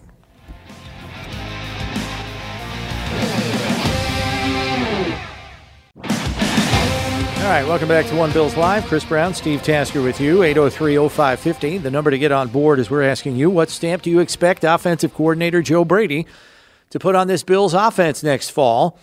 Obviously, the roster figures to change, as it does every offseason, which could impact some of the things that happen in terms of the tweaks to the offense. But you saw him triaging the Bills offense for the second half of the season this past year. Now that he has full control of the direction that this thing heads, how do you think it will change going forward? 803-0550, the number to get on board, 1-888-550-2550. Got some open lines for you there. And we lead off with Darren up in Ottawa. What do you got for us, Darren? Hey, guys. Good to talk to you. First thing I want to say is I'm very disappointed you're on the Odyssey app because you can't get that in Canada. The only time I get to listen to you guys is when I'm driving in and around Toronto. Gotcha. All right, well, we'll make a note of that. All right. My question is, Leslie Frazier, any update on him if he's coming back to Buffalo or anywhere else in the league for that matter next year? He's done a couple of head coaching interviews, and I can't remember which team it was with off the top of my head. He did a head coaching interview with the Chargers. Obviously didn't get that job. And there was one other team he had a head coaching interview with. There were some teams that were interested in him as a defensive coordinator. He bypassed those to go for the head coaching jobs and may have cost himself an opportunity to be a DC again in this league. But it was clear when he was here he wanted to be a head coach again, as he was in Minnesota. But that didn't happen. And one quick note, Darren, we're being told you can try the Bills app to pull in our show. That should work for you internationally. So maybe try that the next time you're up closer to home in Ottawa. And thanks for the call. Nowhere in terms of a landing spot for Coach Frazier. We should also note, Brandon Beane mentioned this at his press conference last week, Leslie Frazier no longer under contract to the Bills. It was kind of like a one-year sabbatical, and now no longer under contract. His contract has told, so he is a coaching free agent. To Mark in Jersey City next. What do you got for us, Mark? Good afternoon, gentlemen. One point about the game yesterday and then about what it means for the Bills. The Ravens forgot who they were yesterday. They seemed very intent on trying to showcase Lamar as an MVP candidate, a guy who could win big in the playoffs against, the guy. Then he like you said, he came up short. That interception was brutal. I mean, the strip sack gets lost because they failed for it on that real 4th and short with Pacheco, which is rare. I thought they were just going to walk in with that. I thought Kelsey might have gotten it on the previous play, but it was, but you can't say that he's not a good passer. He's just an average passer. There's a reason why they manage the guy's passes. He doesn't even come close to throwing 500 passes a year in an era where guys throw 600. But when it comes to the Bills have the only guy in this league. This is going to sound very homerish. They have the only guy in this league that can go toe-to-toe with Mahomes, period.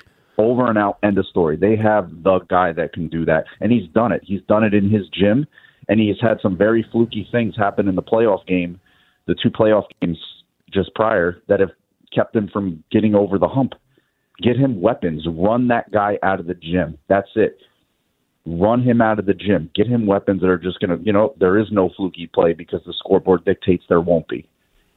There's a lot in there, but here's the thing. You're right. I agree with you. I think Baltimore did get away from who they were or who they should have been, or perhaps maybe not to that extent, just saying who they needed to be yesterday to beat the Chiefs. Yeah, and that's the best way to say it. They didn't get there. They couldn't get into that mode. You're right. And I'll say this: the Lamar touchdown over the interception he threw over the middle in the end zone was brutal, but he had another one dropped. Dead cold dropped by a Kansas City defender as well. So, there's a lot in those. And yes, Josh does go toe-to-toe with Pat Mahomes. Everybody sees it. Everybody knows it. But also Joe Burrow does as well. In fact, Joe Burrow has really good success against Pat Mahomes. Beat him in an AFC championship in his building. Josh has never done that. So there's at least two guys that can go toe-to-toe with him. And Josh, has had his success against Pat in the regular season, but, and everybody will poo-poo that success because of the playoff success Pat's had against Josh. That's the way it is in this business. But you're right. Those three quarterbacks, and I say this, despite the bad game they had yesterday, Lamar's got to go in that conversation with those quarterbacks at the top of the AFC. It's Pat, it's Josh, it's Joe, and it's Lamar. Joe's had some problems with injuries that the other three haven't, and Lamar has a little bit, but not the same extent. And, you come back, and when they're in there, all four of those guys can go. But Pat is the best guy because for whatever reason, maybe it's his coach, maybe it's his tight end, maybe it's the vibe, who knows? Maybe it's something unquantifiable. But there's a handful of guys, at least in the AFC, who are right there at the top, and it's must-see television whenever they play. Josh is certainly on that list. Yeah. I think where Lamar comes up short is throwing outside the numbers. I mean, how many times did he overthrow his receivers down the sideline on shot plays? I mean, he overthrew Beckham twice. He overthrew another receiver down the other sideline. He missed on throws where his receiver had to step on people. Like Josh in the divisional playoff was the victim of drops. I mean, 2 out of those 3 he put on a button. The third one, Sherfield had to adjust to. It was a difficult ball, but he still had a chance to catch it in open space, not in tight coverage. And Josh was the victim of drops. Lamar was the victim of inaccuracy on shot plays yesterday, and it's something that has been a consistent theme throughout his career. Throwing deep and outside the numbers is difficult for him to do on a consistent basis. I'll say this, too. You're right. To get back to your original point, the Ravens lacked the ability or the will to be who they needed to be yesterday to beat the Chiefs. Yeah. I felt like they could have run the football effectively and better with Lamar, with Edwards, with Flowers, all those guys, and they didn't. They just didn't. They had 16 rushes the entire game. 8 of them were from Lamar. So that means your running backs touch the ball 8 on guys. Carries 8 times. That's just, that's 40. What did they have? 41 throws, 16 rushes? 37 throws documented and 16 rushes. And that's more than 2 to 1. And I understand you got to throw more in this league, but they were chasing a game they didn't need to chase.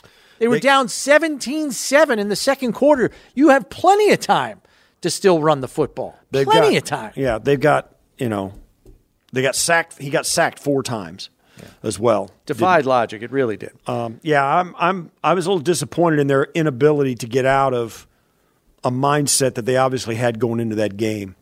And it's not that it's one thing to start trying to drop back and throw the football all over the yard, if you get into one of those games, but it's another just to start handing it off and going to your run game whenever you want. That's always there. It's not like it's an enormous flip the switch and you got to turn your game plan on its head. Yeah. Just, man. And, I think Lamar's just unwillingness to pull it down and run when it was there, get some first downs, sustain some drives. Yeah, right. That slow start was, they just never got out of that mode. Yeah. First 3 and out, and they just felt like, it took them forever to find their rhythm. Let's go back to the phones and to Denny in Niagara Falls. What do you got for us, Denny? Hey, gentlemen, I agree with you completely, and I'm just sick and tired of the media. Like all last week, I heard about how Lamar Jackson, MVPs, etc. I would argue that even Allen had numbers this year for MVP. I mean, he had 50, including playoffs, combined touchdowns. I'm not even going to compare stats in the game because it's the only stat that matters is winning. But is he the more elusive runner than Allen? Yes. It doesn't necessarily make him a better runner. I actually think Allen knows when to run it, when to improvise. I mean, you've seen some of these backwards laterals. He's a more, as far as I'm concerned, I think he's a better player, and he definitely throws the deep ball better.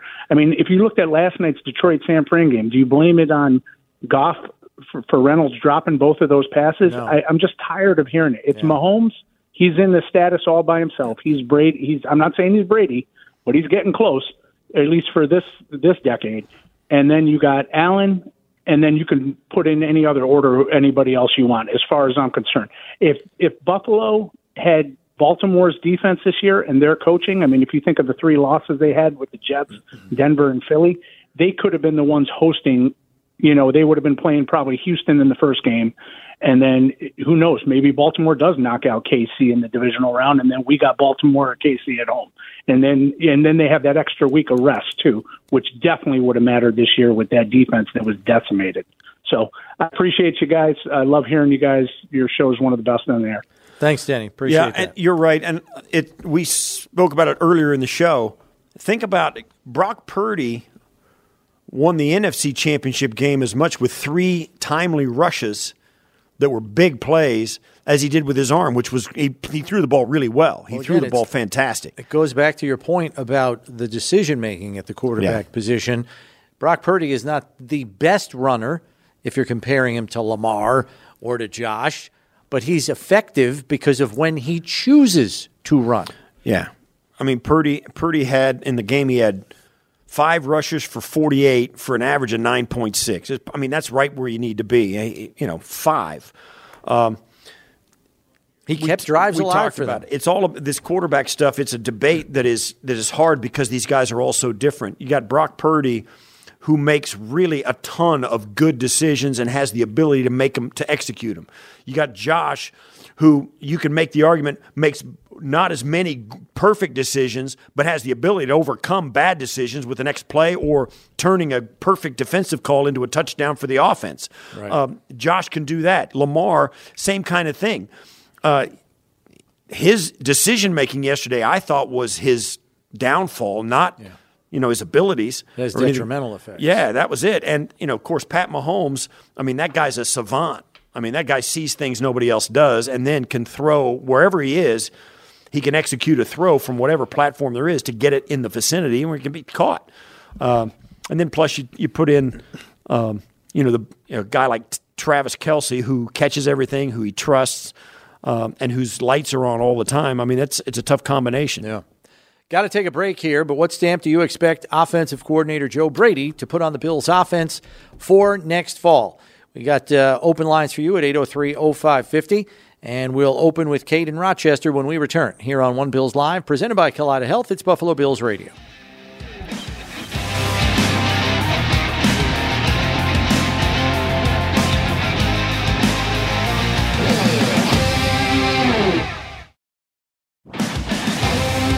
All right, back here on One Bills Live, Chris Brown, Steve Tasker with you. Going to get right back to the phones as we are asking you, what stamp do you expect offensive coordinator Joe Brady to put on the Bills' offense for next fall? And leading off with Kate in Rochester. What do you got for us, Kate? Hey, Brownie. Hey, Steve. Great show. Really big diehard fan here, except I was traveling internationally on the 7th of January through. I just got back home. And I have to say one thing first before I touch on Joe Brady is this a hostile environment in Newark. I wore all my Bills paraphernalia. I was so looking forward to a Go Bills. I got nothing. I saw one guy in a Josh Allen jersey far away at another gate. But other than that, I missed a lot of the playoff season. But I have a question for you. I think it was from your Thurman Thomas discussion. And I want to know, I want your analysis, a real summary again. What happened in the fourth quarter? Because there was some discussion about we made the wrong decisions on the play calling, and I'm very concerned that we don't have enough creativity and juice. And it sounds like it's a done deal with Joe Brady. And I'm kind of a think-out-of-the-box kind of girl, and we got to be more aggressive, and we really got to support Josh. And Josh needs as much support and help and creative things. Like I thought maybe we'd hire a stealth mentor for Josh, like one of the old quarterbacks that he really is in touch with, and pay him to coach him through whatever he needs to get done. Tell me what happened with Joe Brady's play calling in the Chiefs, and I think he'll be good, but I also think I love Sean McDermott, but Sean McDermott being a defense coach, he's pulled it out of the box a lot. He's got a lot of solid nature to him, but I'll tell you, the trip to London, when I heard that their experts were telling them they could bank sleep, and I know for a fact you can't, and that's old news. I think they've got old conservative input going on in the team, and they need some fresh, new, creative stuff. They'll let you have at it. I want to believe in Joe Brady, but I'm afraid we need to be more savvy against the teams we're playing while we're playing them. And we all know we could have beat the Chiefs. And I'm just getting caught up on all the commentary, but I just wanted your take on that. Thank you. Yep. Thanks, Kate. Thanks for calling. Yeah. Going to the play calling because I'm too far removed from it. Yeah, the main issue with the play calling at the end of the game was down 4 or down 3, 27-24. A lot of people had an issue with Josh going for the end zone there on 2nd and 9, which he did. He had Shakir come open on a post pattern in the end zone and got hit as he threw the ball. So the ball ended up incomplete and about 5 yards short of the target because Josh got hit as he threw and also, as he told us after the game, did not reset his platform. So he kind of threw it flat-footed and got hit to boot, and the ball fell incomplete, harmlessly 5 yards shy of the target, which was Khalil Shakir. And there are a lot of people saying Diggs is running free underneath. Let's just get the first down, run more clock, et cetera, et cetera. And really, where Steve and I landed, because I'm pretty sure Steve shared this sentiment, the most important thing at the end of the game in what is probably or has a good chance to be your last possession is to score points. It's points over time on the clock. Sure, you would love to manage the clock and get it down as low as possible, leave Patrick Mahomes with a little time, but points are the priority. They always are. So going for the end zone and being aggressive there, I have no problem with that. It's just unfortunate he got hit as he threw the football. And then he had to run to his right and throw it out of bounds on 3rd and 9 because, quite simply, nobody was open.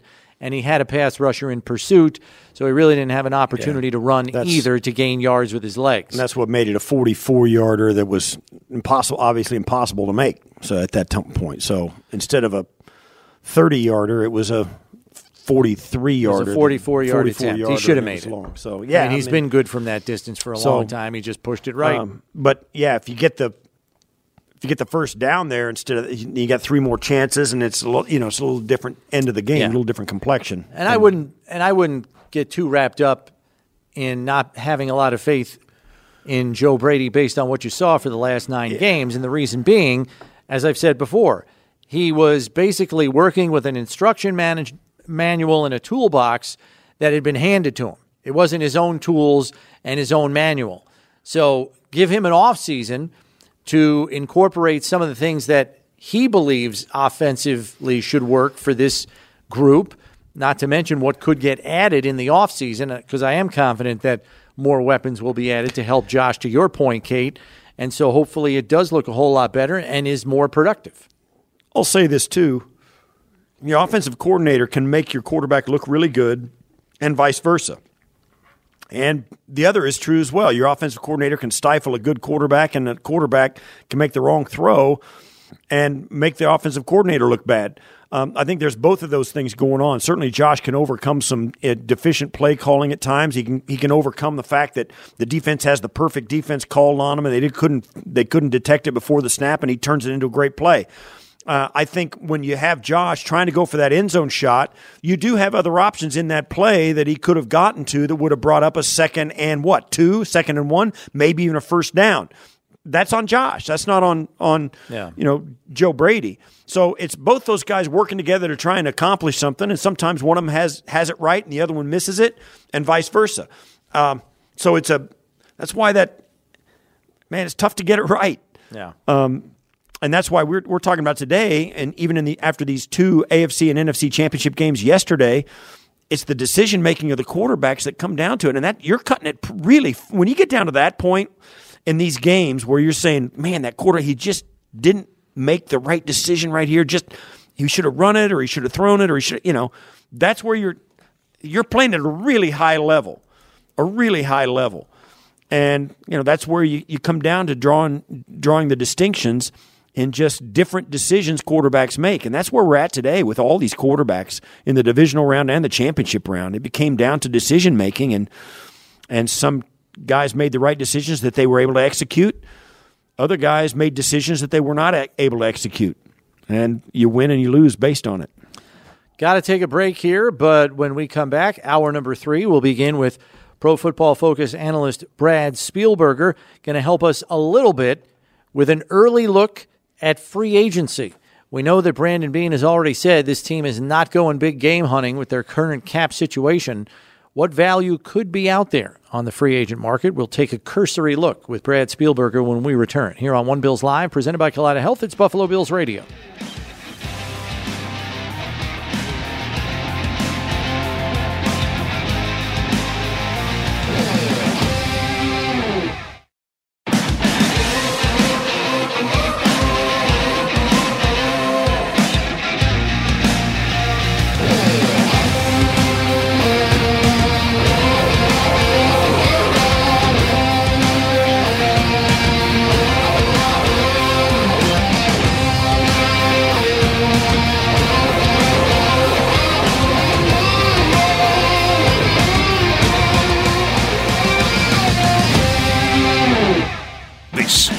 One Bills Live, presented by Kaleida Health. All right, hour number 3 here on Monday. Chris Brown, Steve Tasker with you, and pleased to be joined now by pro football analyst for Pro Football Focus and a guy that's gotten a jump on the free agent market that will hit everybody's palate for free agent transactions come March 13th when signings can officially happen. It's Brad Spielberger joining us, and Brad, good to have you, first of all. Talk about getting an early jump on this, man. You've covered the gamut here on PFF.com, not only position by position breakdown, a top 150 of free agency. Holy crap. Like, when did you get started on this? Thanksgiving? My God.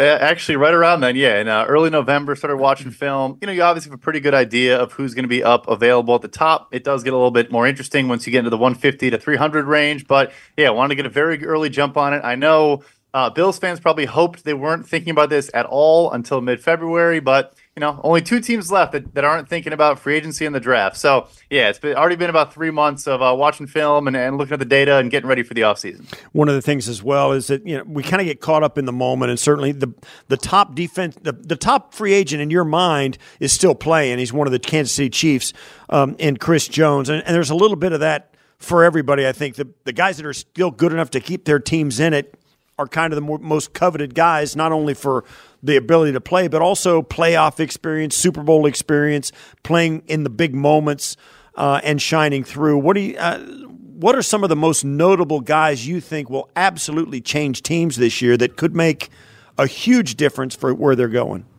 I think one big one, you're touching on the guys that were still playing. He was playing yesterday, and that's Baltimore Ravens interior defender Justin Madubuike. Yeah. I'm sure the Ravens are going to push very, very hard to bring him back, but they do have a lot of big contracts across their roster. He had maybe the most beneficial year any player had in terms of boosting their value. Second-team All-Pro, set career highs in quarterback pressures, sacks, quarterback hits. His pass rush win rate almost doubled from prior years, and also always been very good against the run. You see backside pursuit plays. You see effort plays late in the shot clock from him on tape. So he's a guy where I think he shows up and changes the entire dynamic of your interior. And, I do think Baltimore is going to push very hard to retain him. But if he is that guy that makes it to the market, I think we'll have a massive impact wherever he goes. Yeah, and we've got a Bills cap situation here that they've got to clean up first. And, Brandon Beane last week in addressing the media pretty much admitted that they will have to try to kick the can down the road a little bit. He never wants to overload himself in that situation, but he'll have to move some money into future years with some cost-prohibitive contracts. There are certainly players that are, good candidates for extensions, like a Deion Dawkins, who's only 29, among others. But the bottom line is, even after doing all that, they're going to have to be very cost-conscious as they venture into free agency this offseason. But from a sheer numbers standpoint, 8 of their 12 defensive linemen on the roster are free agents. From a sheer numbers standpoint, they're going to have to address that position in free agency as well as the draft. So I guess for lack of a better term, what might be considered some good value players that maybe aren't signing in the first wave of free agency when the big money's getting thrown around that could make sense, for the Bills come the third week of free agency perhaps, or even late in the second week? Yeah, and that honestly is how you should approach it, especially if you're already a good team that has marquee players at the premium position. So I would start first in-house. I know he missed a lot of the season, but Daquan Jones was phenomenal the first month or so of this season. Actually led all interior defenders with a 21% pass rush win rate, which is like elite edge rusher type number. So see if you can bring him back. A good 5-tech, can kick inside a little bit as well.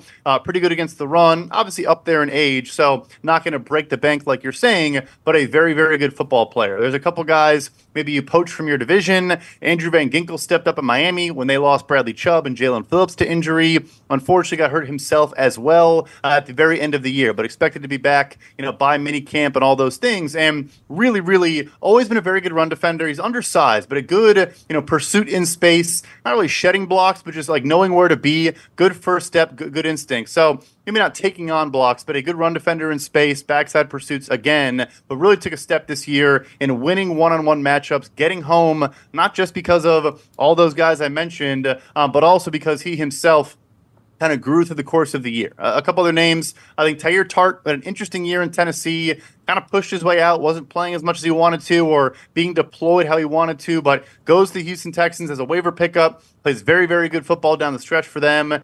He's a guy on the interior, as good of a run defender at that age right now as you're probably going to get on the open market. Big, physical, can win on the interior, good at stunts and twists and things like that to get a free rush at the quarterback. So those are a couple guys that I think, like you said, not going to be signing on March 13th, maybe March 30th, that really could make a difference for the Buffalo Bills.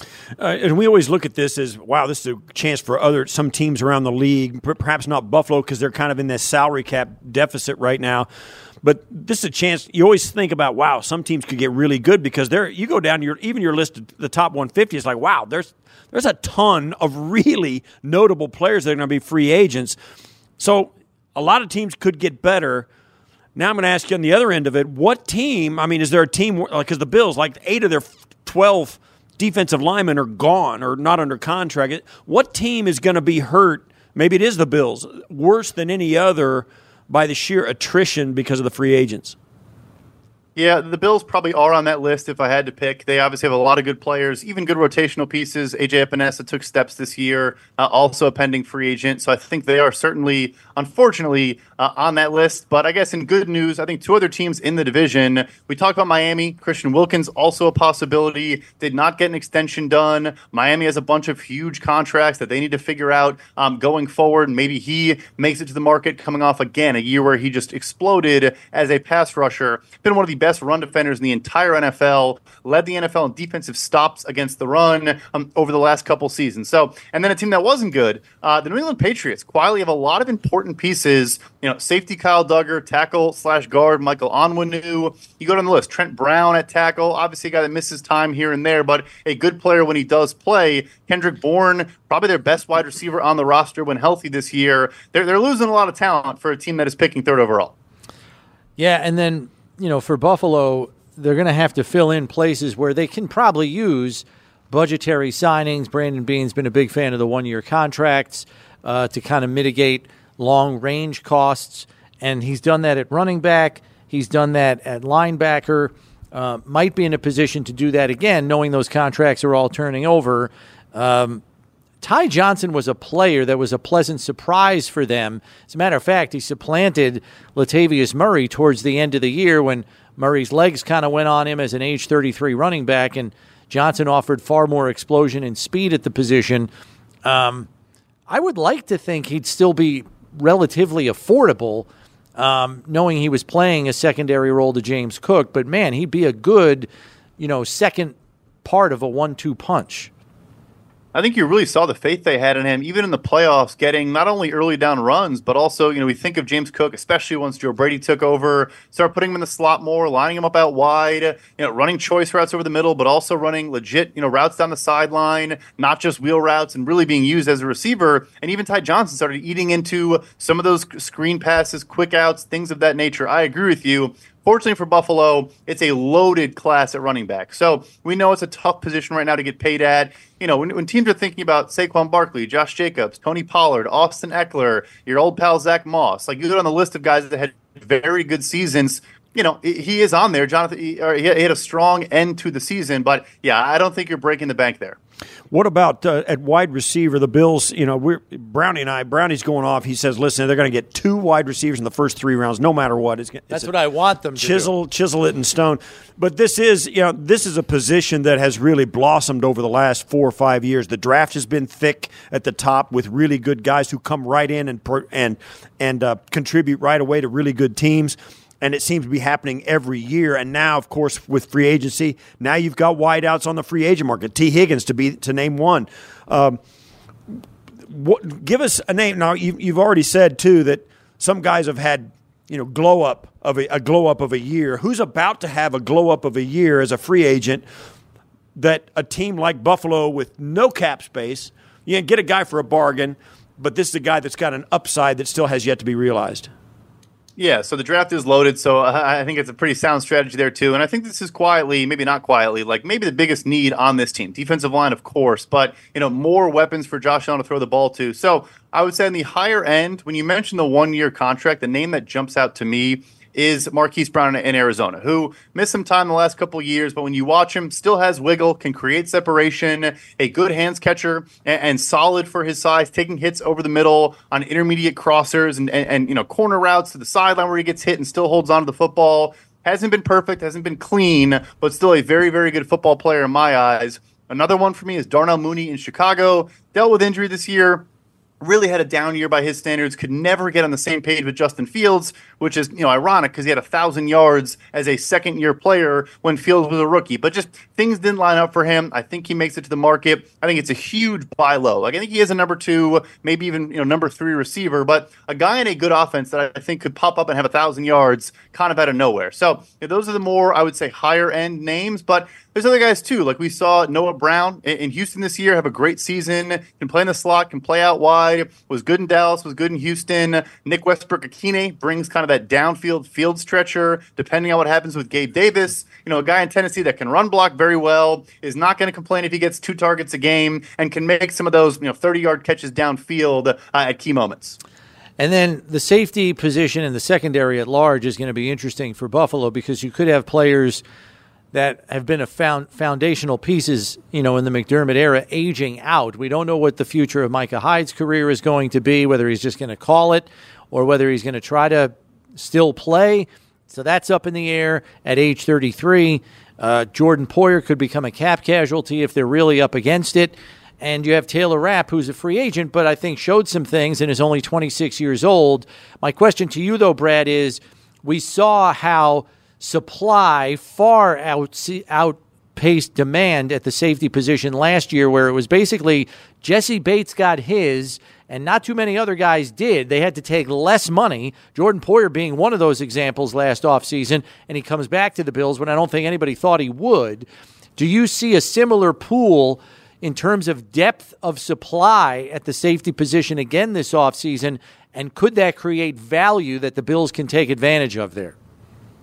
No doubt about it. It's a bit of a trend now going back a bunch of years. I think outside of the difference-making guys that can come down in the box and make plays, or like a Jesse Bates can get you 4 or 5 interceptions a year, making great plays, good ball skills. There are a lot of very quality, starting caliber safeties that still reach the market, probably want to get more than they ultimately signed for, and is no different this year. So, I could rattle off 10 names here, but, Mike Edwards in Kansas City, they've been rotating a lot of safeties. They play some, big nickel, big dime type packages. He's been that third safety, always makes plays on the ball. His interceptions per snap played is a fake stat I'm making up on the fly here, but got to be one of the highest in the NFL the last couple of years. He's an interesting talent. I think Deshaun Elliott in the division had a very good year in Miami.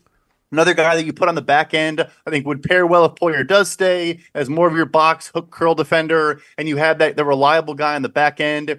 Jordan Whitehead, more of a diverse skill set, can be that deep third free safety, can also come down in the box, good against the run, runs the alley, not afraid to get physical, so maybe more of a mix and match skill set. One more name I'll throw out, but we could sit here and talk about safeties all day, is Julian Blackmon with the Indianapolis Colts, who I just find is a fascinating profile because his first couple of years, he was almost always that deep third, Gus Bradley, cover 3 safety. This year, they brought him down. He played about 700 snaps in the box, had a bunch of highlight plays, great interceptions, pass breakups. It was more physical than we thought, and What I love about him, too, is a former college cornerback. You see that on film. They put him in the slot a little bit. He can mirror pretty well for a safety. He can kind of add some more diversity to your back end. And only 25 years old, and he played almost 1,000 snaps last year. Yeah. Who's not going to get paid this year besides Brownie and me? I mean, I can imagine because you see guys you see guys like Odell Beckham had $15 million 1-year contract with Baltimore. He didn't live up to it. He did, and did not get that kind of season. What are your thoughts on some of the guys that we may be seeing some notable names on the decline? Yeah, it's a good shout. So it always is going to happen. Obviously, age is a factor. Kevin Ridley had about 140 targets this year, only hauled in about 57% of them, had a bunch of drops. I do think he got better as the season went on. The drops went way down. He was creating more separation against man coverage, but I think the thought there initially was he's going to come in and still be like an up against up on the line of scrimmage receiver. I think he's more of a move Z-type guy now, and you create free releases for him. He's still a good athlete, can catch the ball downfield, but he'll get paid. I just don't think he's going to get that monster payday that maybe he was hoping for once he came back into the fold. So he's one there.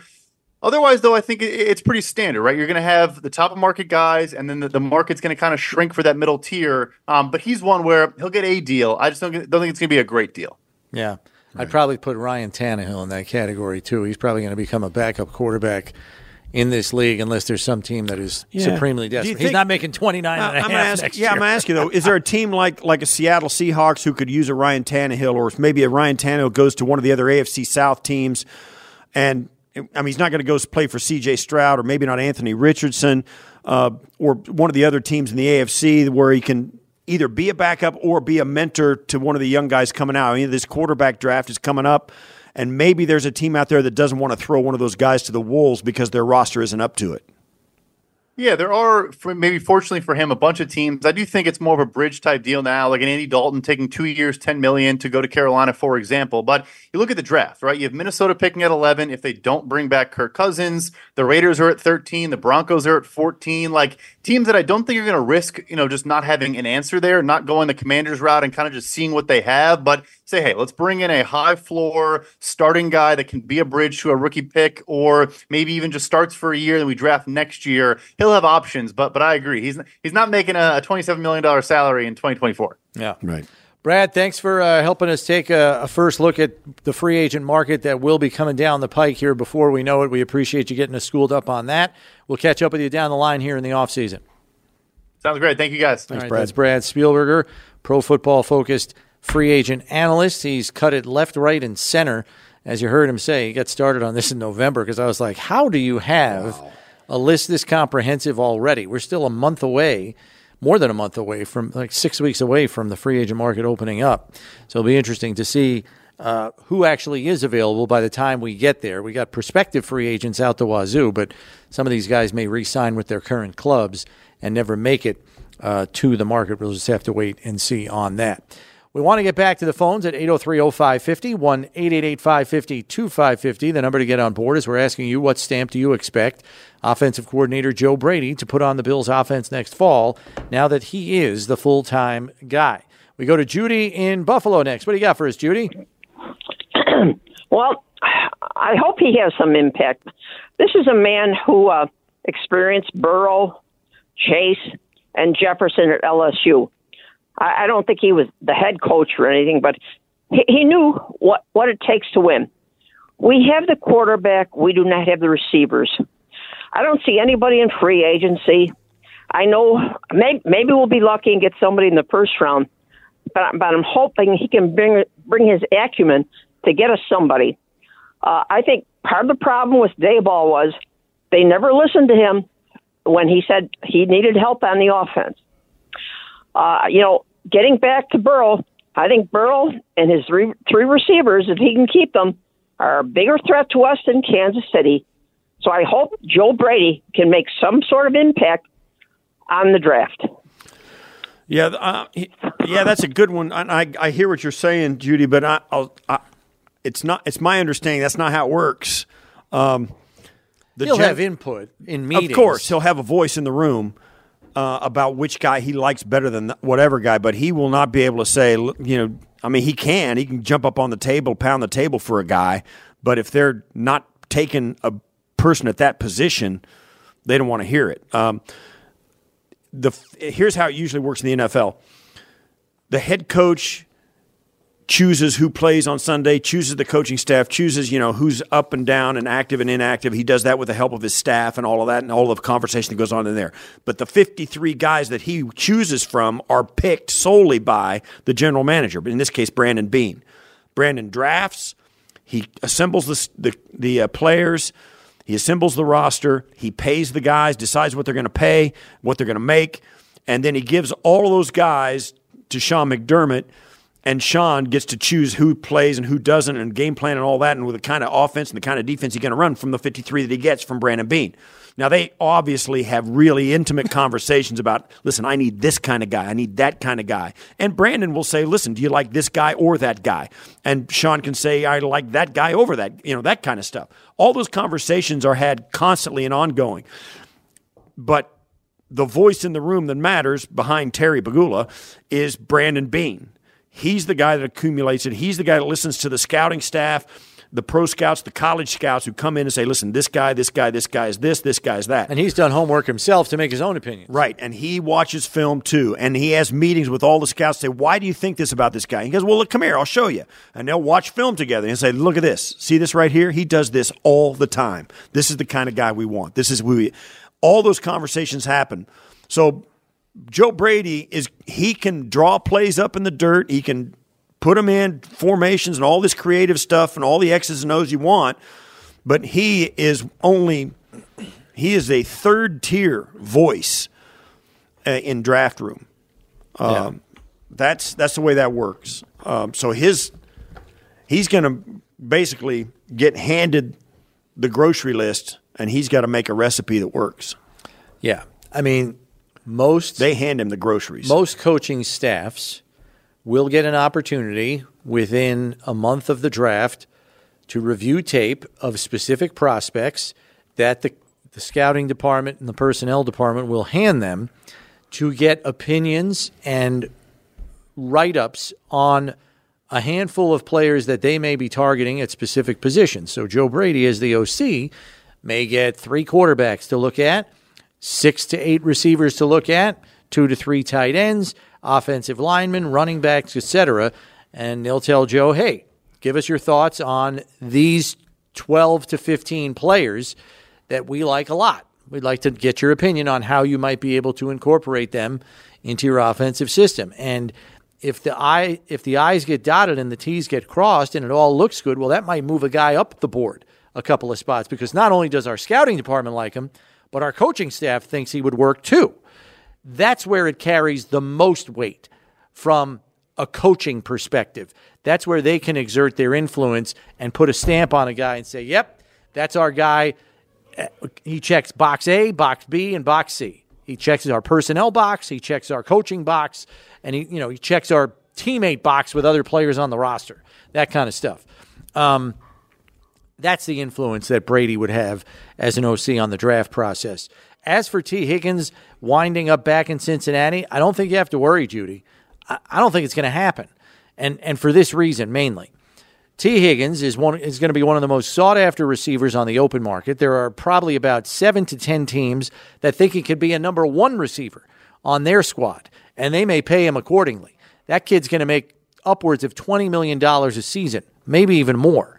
The Bengals can't pay that because guess who they have to pay next year? Jamar Chase. And they would probably keep Chase over Higgins if they had a gun held to their head. So I don't think they're paying T. Higgins open market money.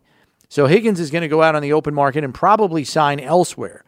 And that's going to probably force Cincinnati to also look in the draft for talent to fill that void.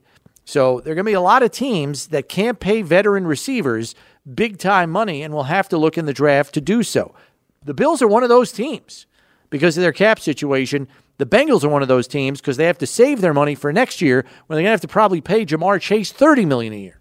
So I don't see them re-signing Higgins. So hopefully that puts a smile on your face, Judy, knowing that he's probably not going to be back there and present the – and also Tyler Boyd's a free agent too, their slot receiver. And he may not be back either. He's a little older. Maybe they can afford to keep him in the fold. We'll see. But, yeah, that trio of receivers, not going to exist anymore in Cincinnati as we currently know it. Got to take a break here.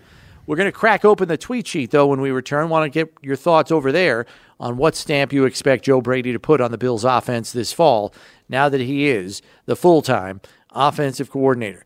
Tweet sheet when we get back, but we're taking your phone calls as well here on One Bills Live, presented by Collada Health. It's Buffalo Bills Radio.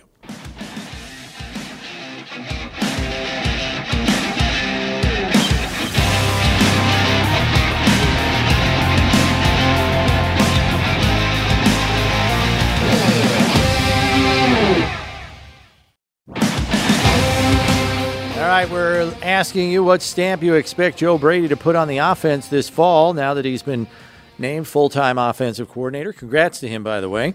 Did a nice job down the stretch there and got rewarded with the full-time position, so happy for him. And I don't know if people realize this. He is a young coordinator in this league. He's 35 years old, or he will be turning 35 here very soon if he hasn't already. I thought he had a birthday early in the year. I'm trying to remember.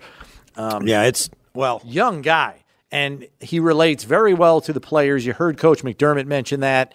The thing about it is, and you always think about this, we've all come to, because we think about all this stuff all the time, Brownie and I too, depending on the success he has with Josh Allen, how this team goes in the next few years, he's gonna be doing head coaching interviews. Yeah. That's just the way it works. That's why I don't have a problem if Sean McDermott keeps the play calling duties on the defensive side, just like Andy Reid keeps them in Kansas City. You're not going to get your play caller poached because he's the head coach. You're not going, you know what I mean, defensively or off, whichever the case may be.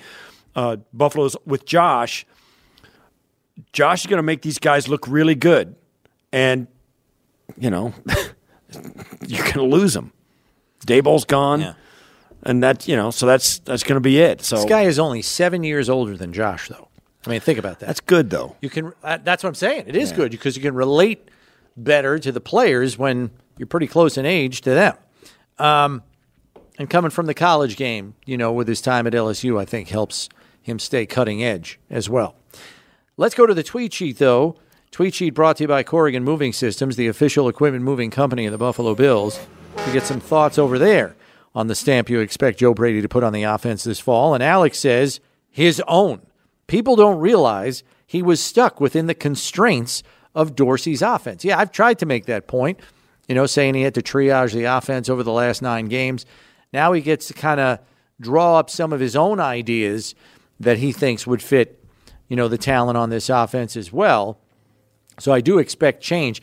But as Steve and I were discussing today, I think for continuity's sake, he'll probably keep a lot of the terminology the same, even though some of his play calling preferences and concepts might change the look of the offense. Yeah, it's totally a creative exercise, and you can evolve quicker when everybody already knows the words to the language. Yeah, and so he'll do that as much as he can, but he'll probably that's what happens when you try a new idea. You got to give that idea a name so they can call it in a huddle, right? So you got to come up with the new words. And it used to be kind of a fun exercise. Part of it was back in the day, you'd have signals, and we would signal in plays from the sidelines by hand. And we would always have this conversation with the wideouts, running backs, and tight ends and quarterbacks, like what's the signal going to be for calf and cow, and what's it going to be for right and left, all this stuff, strong, weak. You had all these words that describe routes. What's it going to look like? What's the signal for it? So it's always a fun thing, and that's part of the fun of putting in a game plan too. And I remember we had Don Shula. I spoke to him, and that's part of why he was able to coach Florida. He loved the creativity of it, going in and watching film and say, hey, let's try this on these guys. That kind of that's the fun part about the whole shooting match, is that these guys get to come up with their own ideas, put them into practice with guys they love and respect who are on board with them, and say, let's go see if we can make it work. That's why these guys get hooked on this job. Yeah. It's a lifestyle, man. There's a lot in it, and it's a lot of fun. Amy on the tweet sheet says, learning how to scheme digs open. This was often a criticism when the offense sputtered, that it was hard for receivers to get separation. And I remember a few write-ups on the critiques of the Bills' offense saying 9 out of 10 times receivers had to win on their own. So they had to run a perfect route to get proper separation to be available for their quarterback under Dorsey. And the thought was, well, your coordinator has to help in that regard too, and maybe scheme players open. We see players in the Dolphins scheme running open all the time. Now, part of that is because Tyreek is the fastest player on the planet. But they do have other people running free quite often, and it's usually because they're playing off of all the attention on Tyreek. But there are coordinators who can scheme receivers open, even if they're not great separators in their skill set. Yeah, and it's not easy. I mean, defenses are designed not to be able to do that, right? But some guys are good at it. I think one of the transitions you have to make when you go from a player to a coach is, what kind of player were you? Were you an overcoming player? Were you a high achiever? Overachiever? An overachiever? Or were you a gifted guy? And where did you go to school? Did you go to school at LSU where you had Joe Burrow and Jamar Chase and T. Higgins and Justin Jefferson as your wideouts? And you just sit out there and go run these routes and they're always open? Because, like I always say, they were playing against dental students, right? So, or were you playing at, Princeton or Cornell or one of the Ivy League schools or UB or wherever, and you got to come up with something to get these guys up because none of them can run routes. Yeah. Right? That all goes into the experience of coordinators and stuff and how they think about offense. You can't just go out there and say run an out route and get open. You got to, if you give the guy a little half motion, it changes things. And coordinators who understand that, it really goes a long way towards having your offense take another step. And where they come from has to do with what they think is possible. TD Mack on the tweet sheet says, marry the run and pass concepts better and use play action more. Yeah, we heard that from Dan Orlovsky, who was our weekly visitor, ESPN NFL analyst, when Dorsey was still the coordinator. It was his opinion that the Bills could be one of the best play action teams in the league, based on what Josh Allen can do with his arm in terms of threatening a defense. And I would think going into next season, Steve, with the evidence that the Bills put on tape in the second half of the season that they can run the football, I would think that would hold a lot more water going forward for them as a concept they could turn to and utilize effectively. I would agree with that. Their willingness and ability to run the ball effectively, teams got to kind of dive into the line of scrimmage defensively. Got to respect it. Yeah, because they think, man, they are going to hand it to James Cook or they are going to hand it to Latavius Murray. We got to bear up and stop this. And then all of a sudden, Josh pulls it out, steps back, and you got guys running past you. Now, the quality of the guys running past the defense is going to change this year, or at least the names are going to change this year. But it does help, I think. And Josh's ability to run it is an added dimension to that. So if it's a RPO and Josh either hands it off or throws it, what are they going to do when he doesn't hand it off and he doesn't throw it either and he takes off around the end and you have nobody accounting for that. Yeah. It's just one more option, one more level of difficulty for a defense to think and have about a tenth of a second to make the right decision. Right. TPJW on the tweet sheet says, lots of motion, formations, and routes with yak possibilities. The yards after catch thing is interesting because from what we heard from the players in the first half of the season, Ken Dorsey was banging the yards after catch drum time and again. It was beaten into the players' heads that we need more yards after the catch, because they had ranked near the bottom of the league in that category for several seasons under Daboll and Dorsey.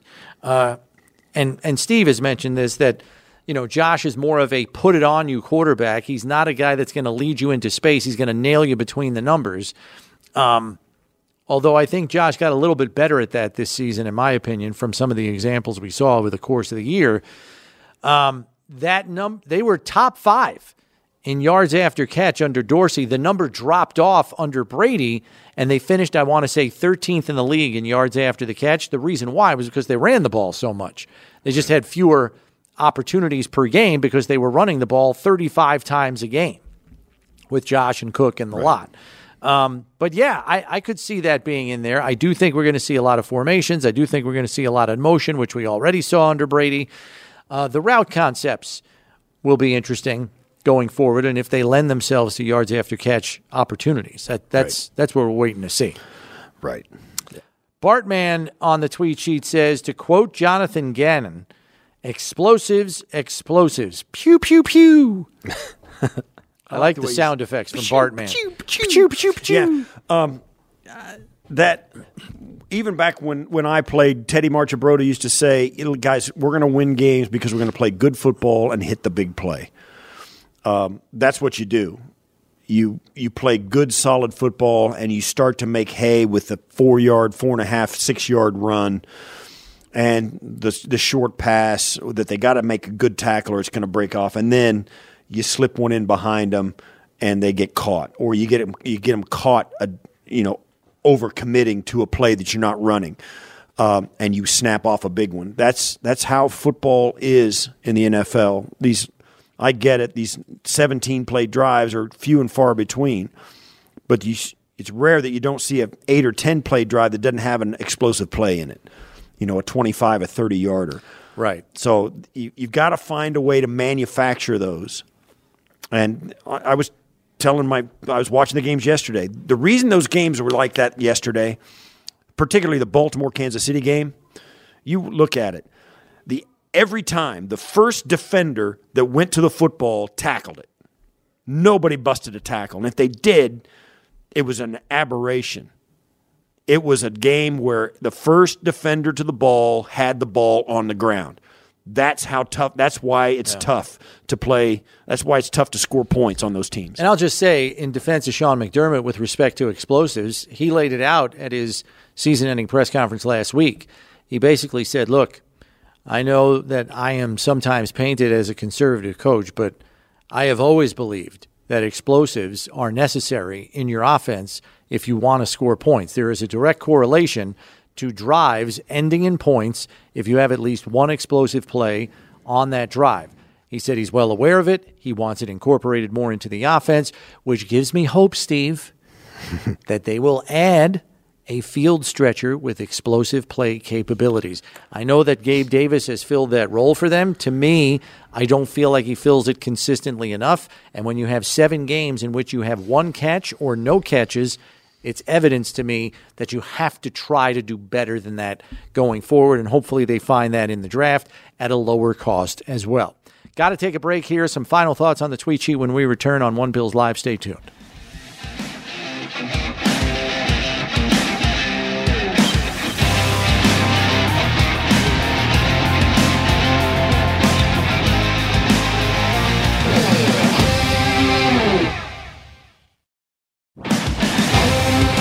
All right, JT Shrek on the tweet sheet says, beef the line, add a legit weapon at wide receiver, and innovate the passing game to compete with top defenses.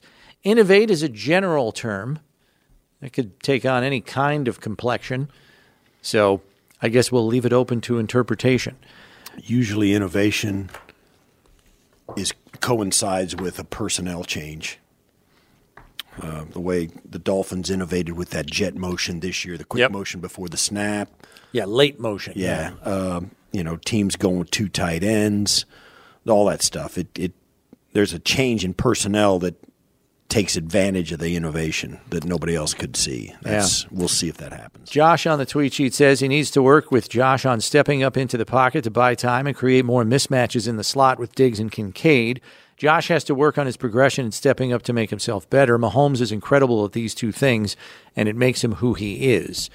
Yeah, I mean, look, I think Josh is right there. Mahomes might be a more consistent decision maker, but Josh is right there, and hopefully Joe Brady accentuates some of those things with the changes. Yeah, I mean, they don't have to, transform Josh. He'll be all right. That's it for us today. Steve and I back here tomorrow with another 3-hour edition. We'll see you at noon.